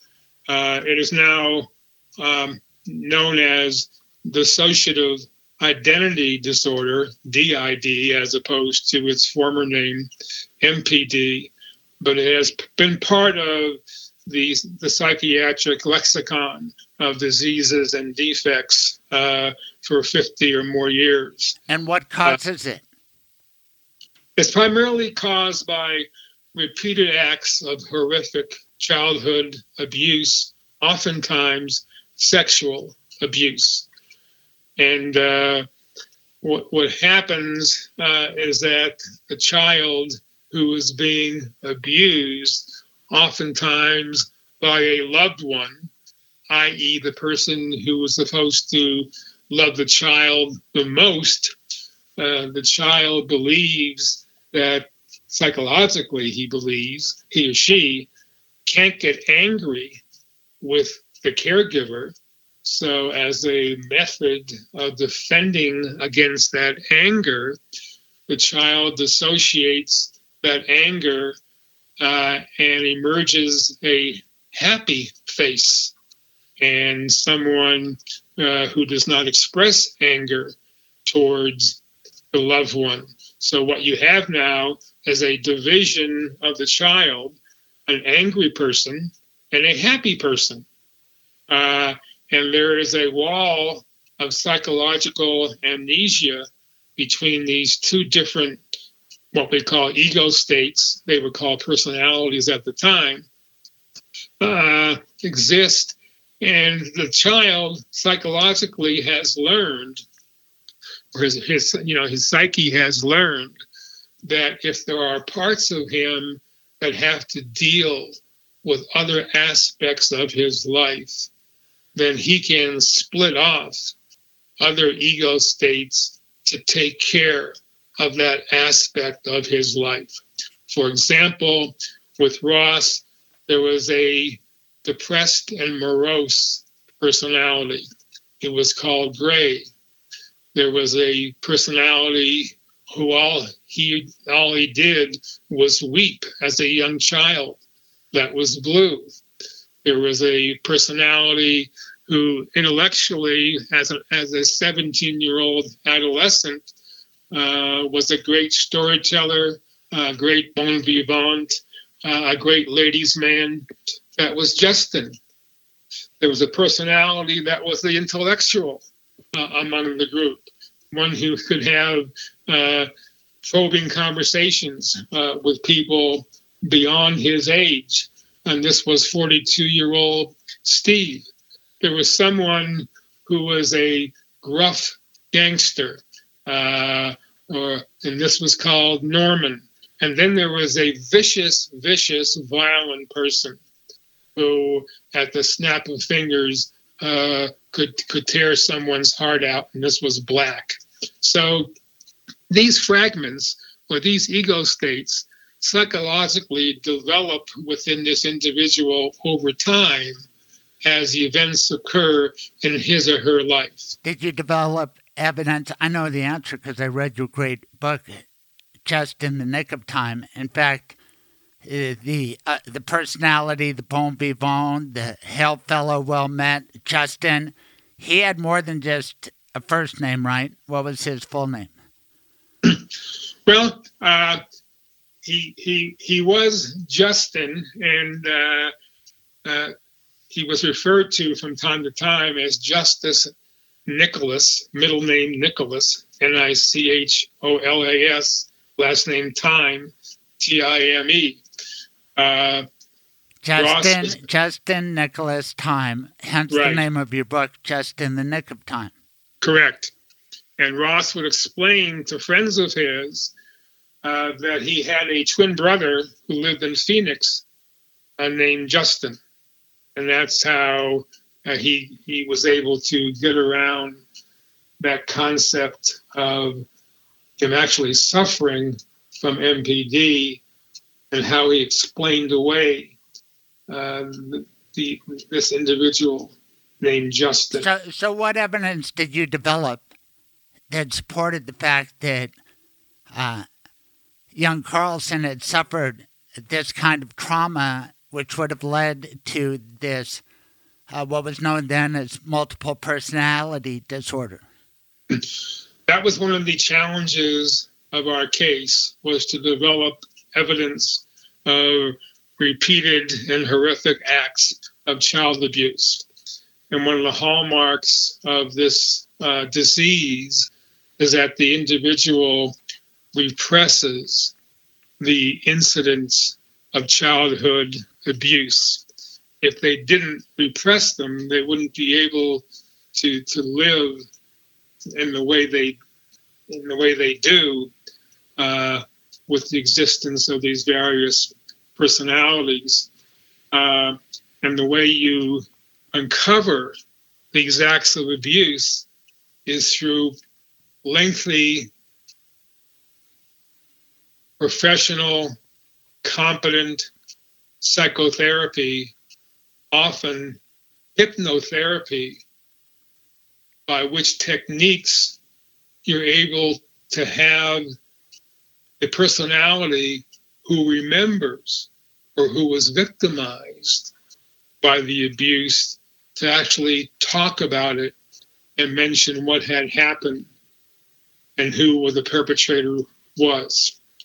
We had some evidence by virtue of information that Ross gave to many of our experts, such as him remembering when he was a youngster, he may have been 4 or 5 years old, that one of his parents, his father, would come into Ross's room.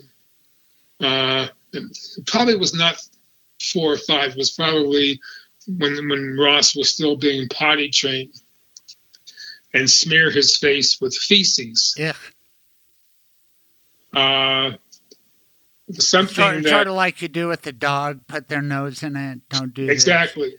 Yeah, and that was the method of toilet training that one of Ross's personalities remembered as having occurred, and him expressing and recalling that incident to one or more of our doctors. Don't you feel bad? I mean, you've been doing this a long time, but my practice is a little different than yours. And my upbringing, my heart goes out to these two victims, Marilyn Carlson, Rod Carlson, shot dead by their 19-year-old son, and they can't really defend themselves.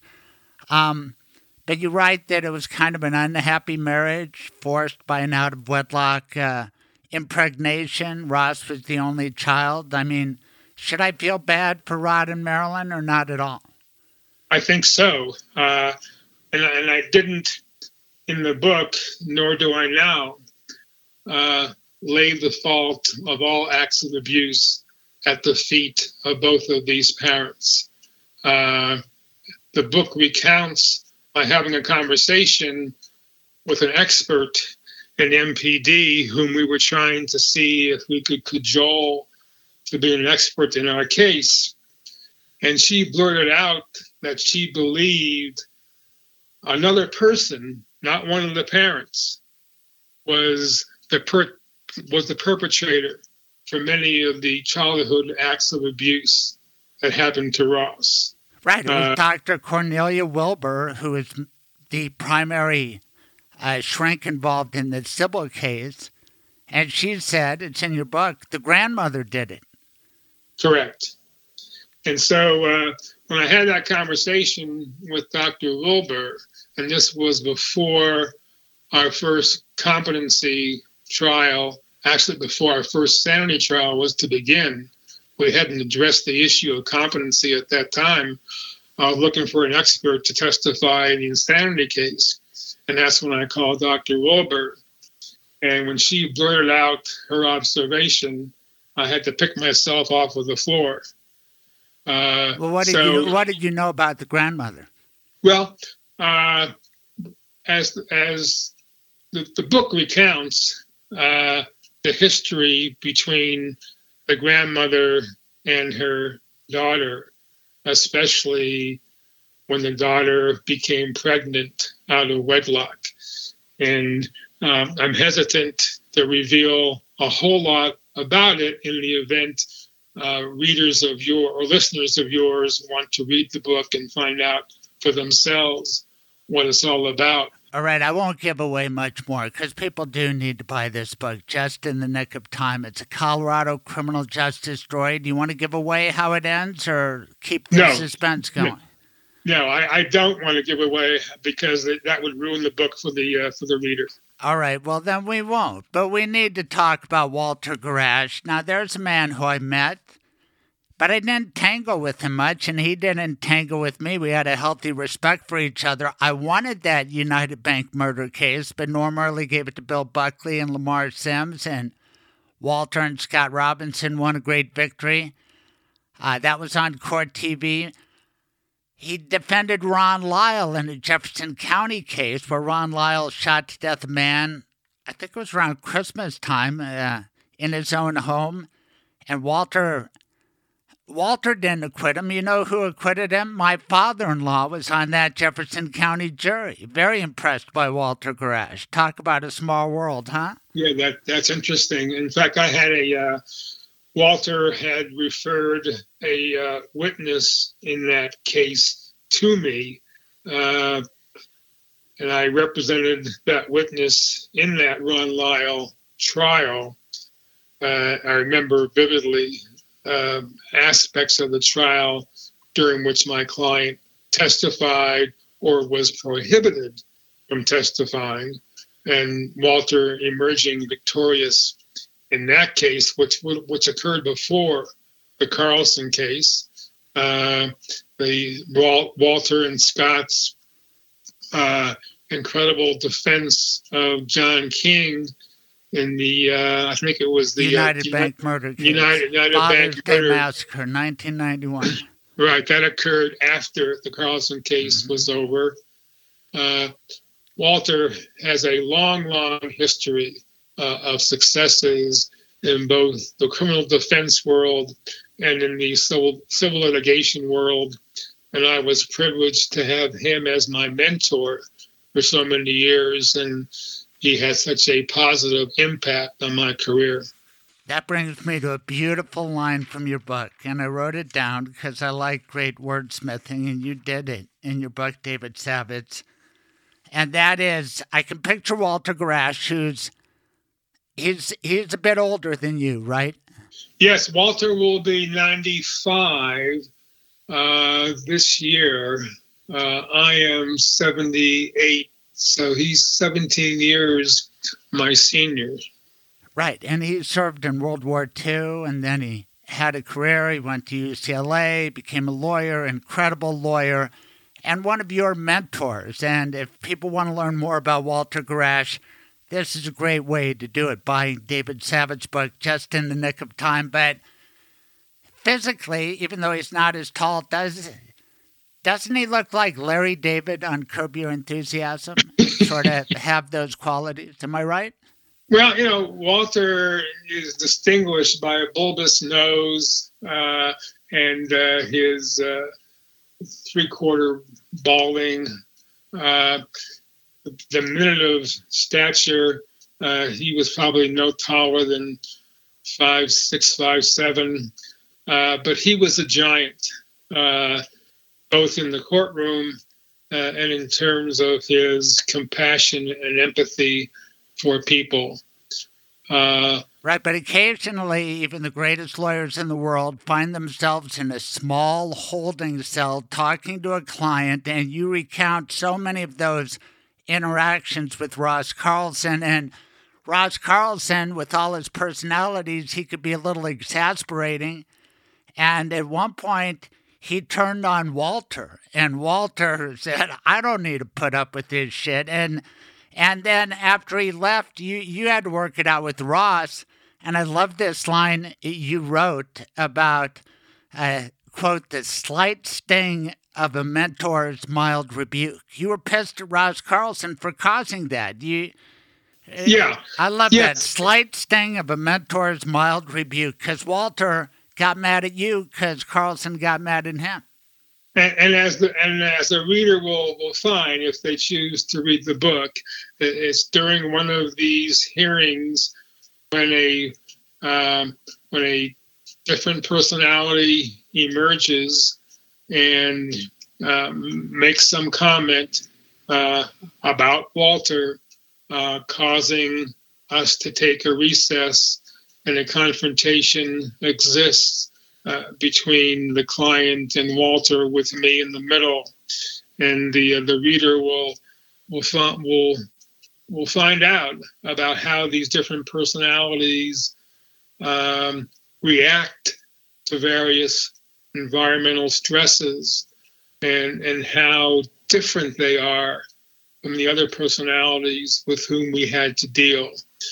And if listeners of yours are curious with respect to the dynamics of this mental disease, then they'll find this particular episode, an event that you and I are talking about now, very telling and very interesting. It's creepy. And Walter Garash, he's still with us. He had a dynamic career. I'm thinking about this crazy profession that we've all chosen. What do you think about the practice of law? You're still doing it. Walter did it for a long time. What do you think of the legal system? Would you encourage people to become part of it?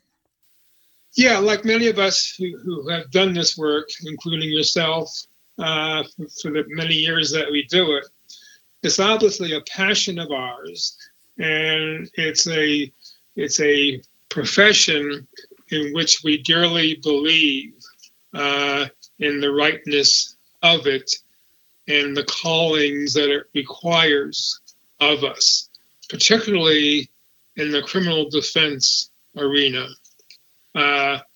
Many lay people, and I'm sure you come across it yourself, Craig, will say to you, if you're doing criminal defense work after your successful years as a prosecutor, in your defense work, they'll say, how can you represent someone who did A, B, C, or D. And once you explain to them the basis, the constitutional basis of the representation, and why every individual on our soil is entitled to the effective assistance of counsel as provided in the Constitution, to give that person the most effective representation, it's only then that the layperson understands what we do and why we do it. It's not too dissimilar from a medical doctor who is confronted with a gunshot wound patient who is actually the perpetrator of heinous shootings himself. The doctor has to treat that patient. Likewise, we lawyers who do criminal defense work have to defend the client who might be accused of some unsavory conduct. So I think it's a very noble calling that not many people in our profession are willing to undertake because of the stresses involved in it and the challenges involved in it. Similarly, in the civil arena, when we are representing someone who has been injured by the wrongful conduct of another, those injured people look to us to get them compensation that they're entitled to as a result of what someone did wrongly against them. So we serve a number of different roles in society in both the criminal defense realm and in the civil litigation realm. Very noble defense of our profession, although I just need to endorse what you said at the end. I like representing people who have been hurt through no fault of their own.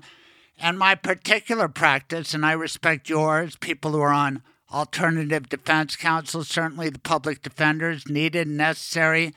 But I'm a little bit more selective, and I probably would not have taken on the Carlson case where you did a great job. And, I may not be the right lawyer for a case David Savitz might be. I mean, there are different personality types, and maybe that explains why I was attracted to prosecution for 16 years.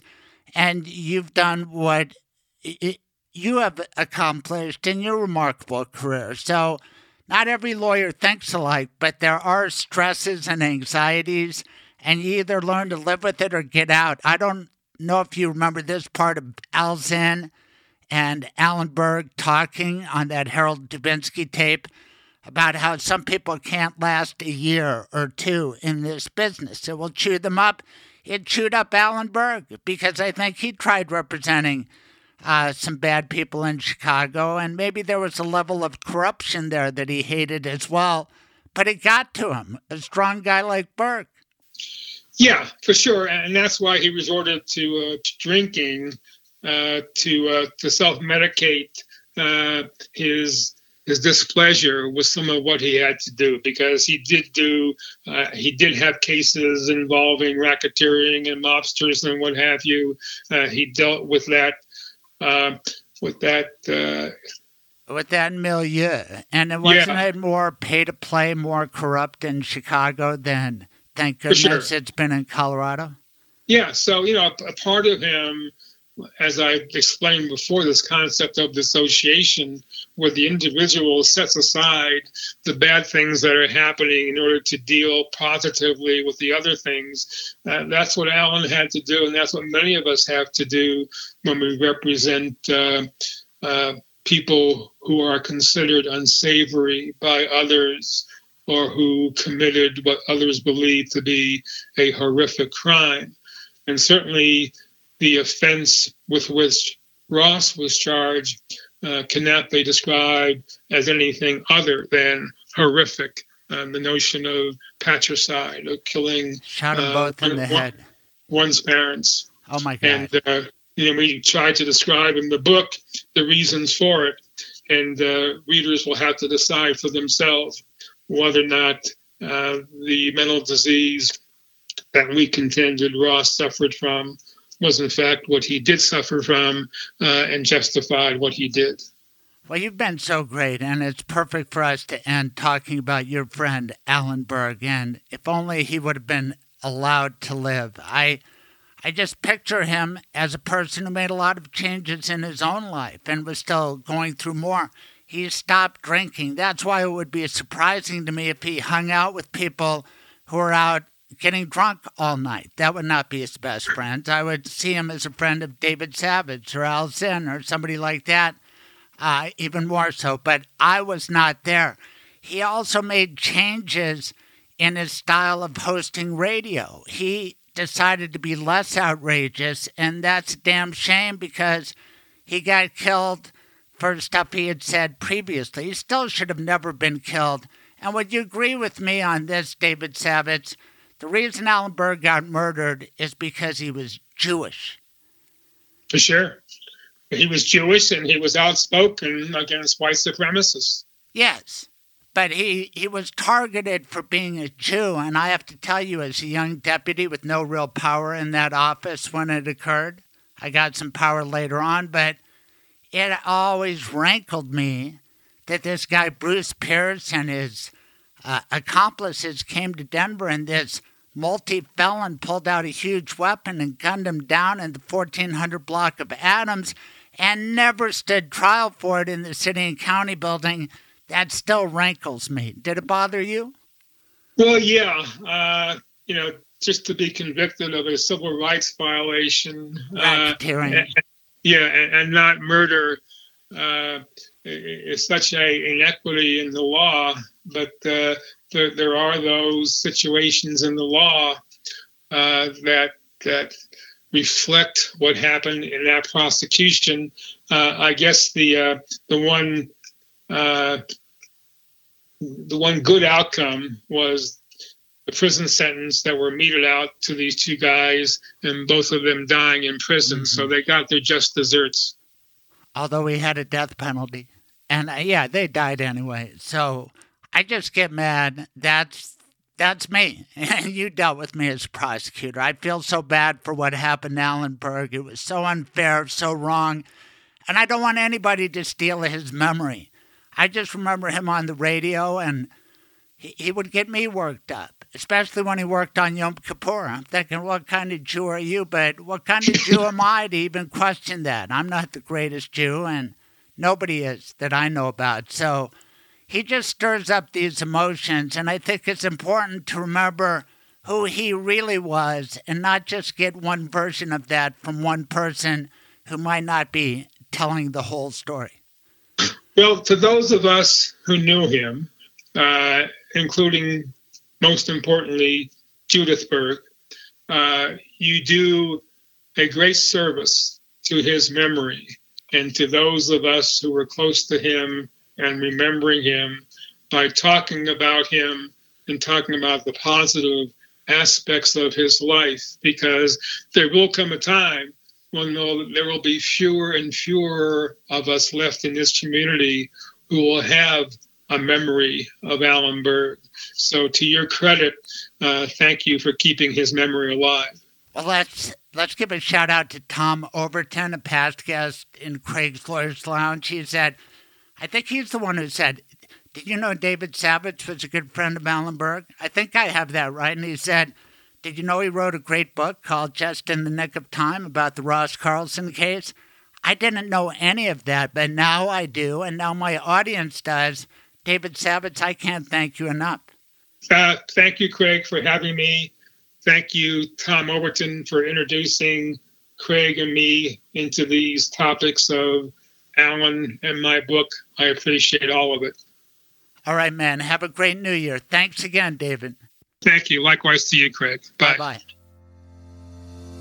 Michael Bailey, a friend, a lawyer, a sponsor. Tell everybody how you bring peace of mind to their life. So by setting up your estate plan, you know what's going to happen to your stuff when you die. You know where it's going to go, you know who's going to get it. We've got everything in place, so we're not running to a court to try to get guardianship and conservatorship as quickly as possible. But then it's an orderly proceeding of things. So, there's already enough chaos with the medical emergency, but the legal part of it and who can make decisions is all outlined. It's all set up. So it's like the smooth transition of power. That's cool, because you can avoid so many problems by having a medical power of attorney and discussing it with a smart guy like Michael Bailey, because who should have this? It's probably somebody close. Who do you trust most among your children to make that call? These are the hard and good questions that you ask every day, right, Michael? Right. And if you ask them beforehand, when you're not in the middle of a crisis, then when a crisis hits, we're not trying to do crisis management and medical emergency and everything else. We're going, okay, we've got a smooth transition of power here. We've got a smooth who's in charge, and we can have that all flow so that we can focus on the care. There are so many things in life that you can fill out a form and save yourself money, save yourself heartache. Some people die out of nowhere quickly, but more often you get sick, you have medical difficulties, so it all goes together. But your system works, it works beautifully. What is the best way to contact you these days? Best way, you can give me a call. My phone number is 720-394-6887. And again, that's 720-394-6887. Or you can go online to michaelbaileylawllc.com. And there is an appointment page on my website that you can use. So either way is fine. Thanks, Michael. Hey, if you like this show, please shout it out on your Purple Apple podcast app. It would be so wonderful if you would scroll down, spot that place to leave a 5-star review, and your personal review. Kind words appreciated. Thanks so much. Tell your friends.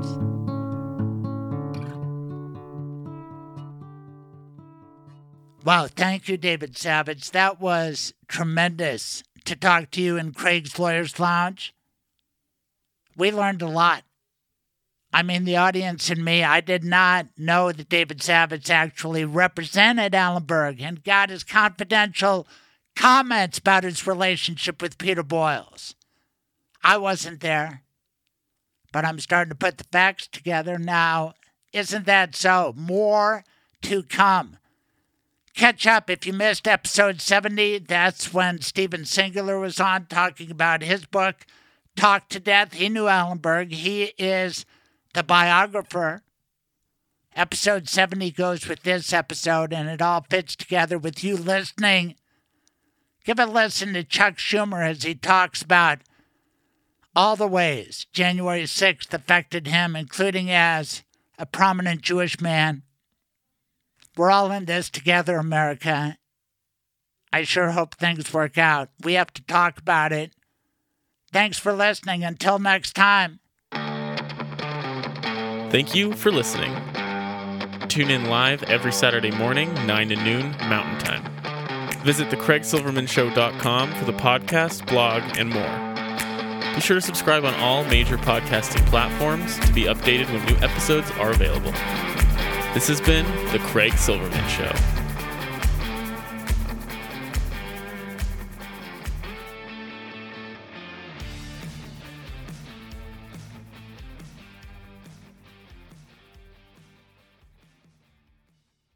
I'm on the floor of the Senate at 1 p.m. Count the ballots. My first time as putative majority leader. Haven't even given a speech. About an hour later, police officer in a bulletproof vest, submachine gun strapped across his waist, grabs me by the collar like this. I'll never forget it.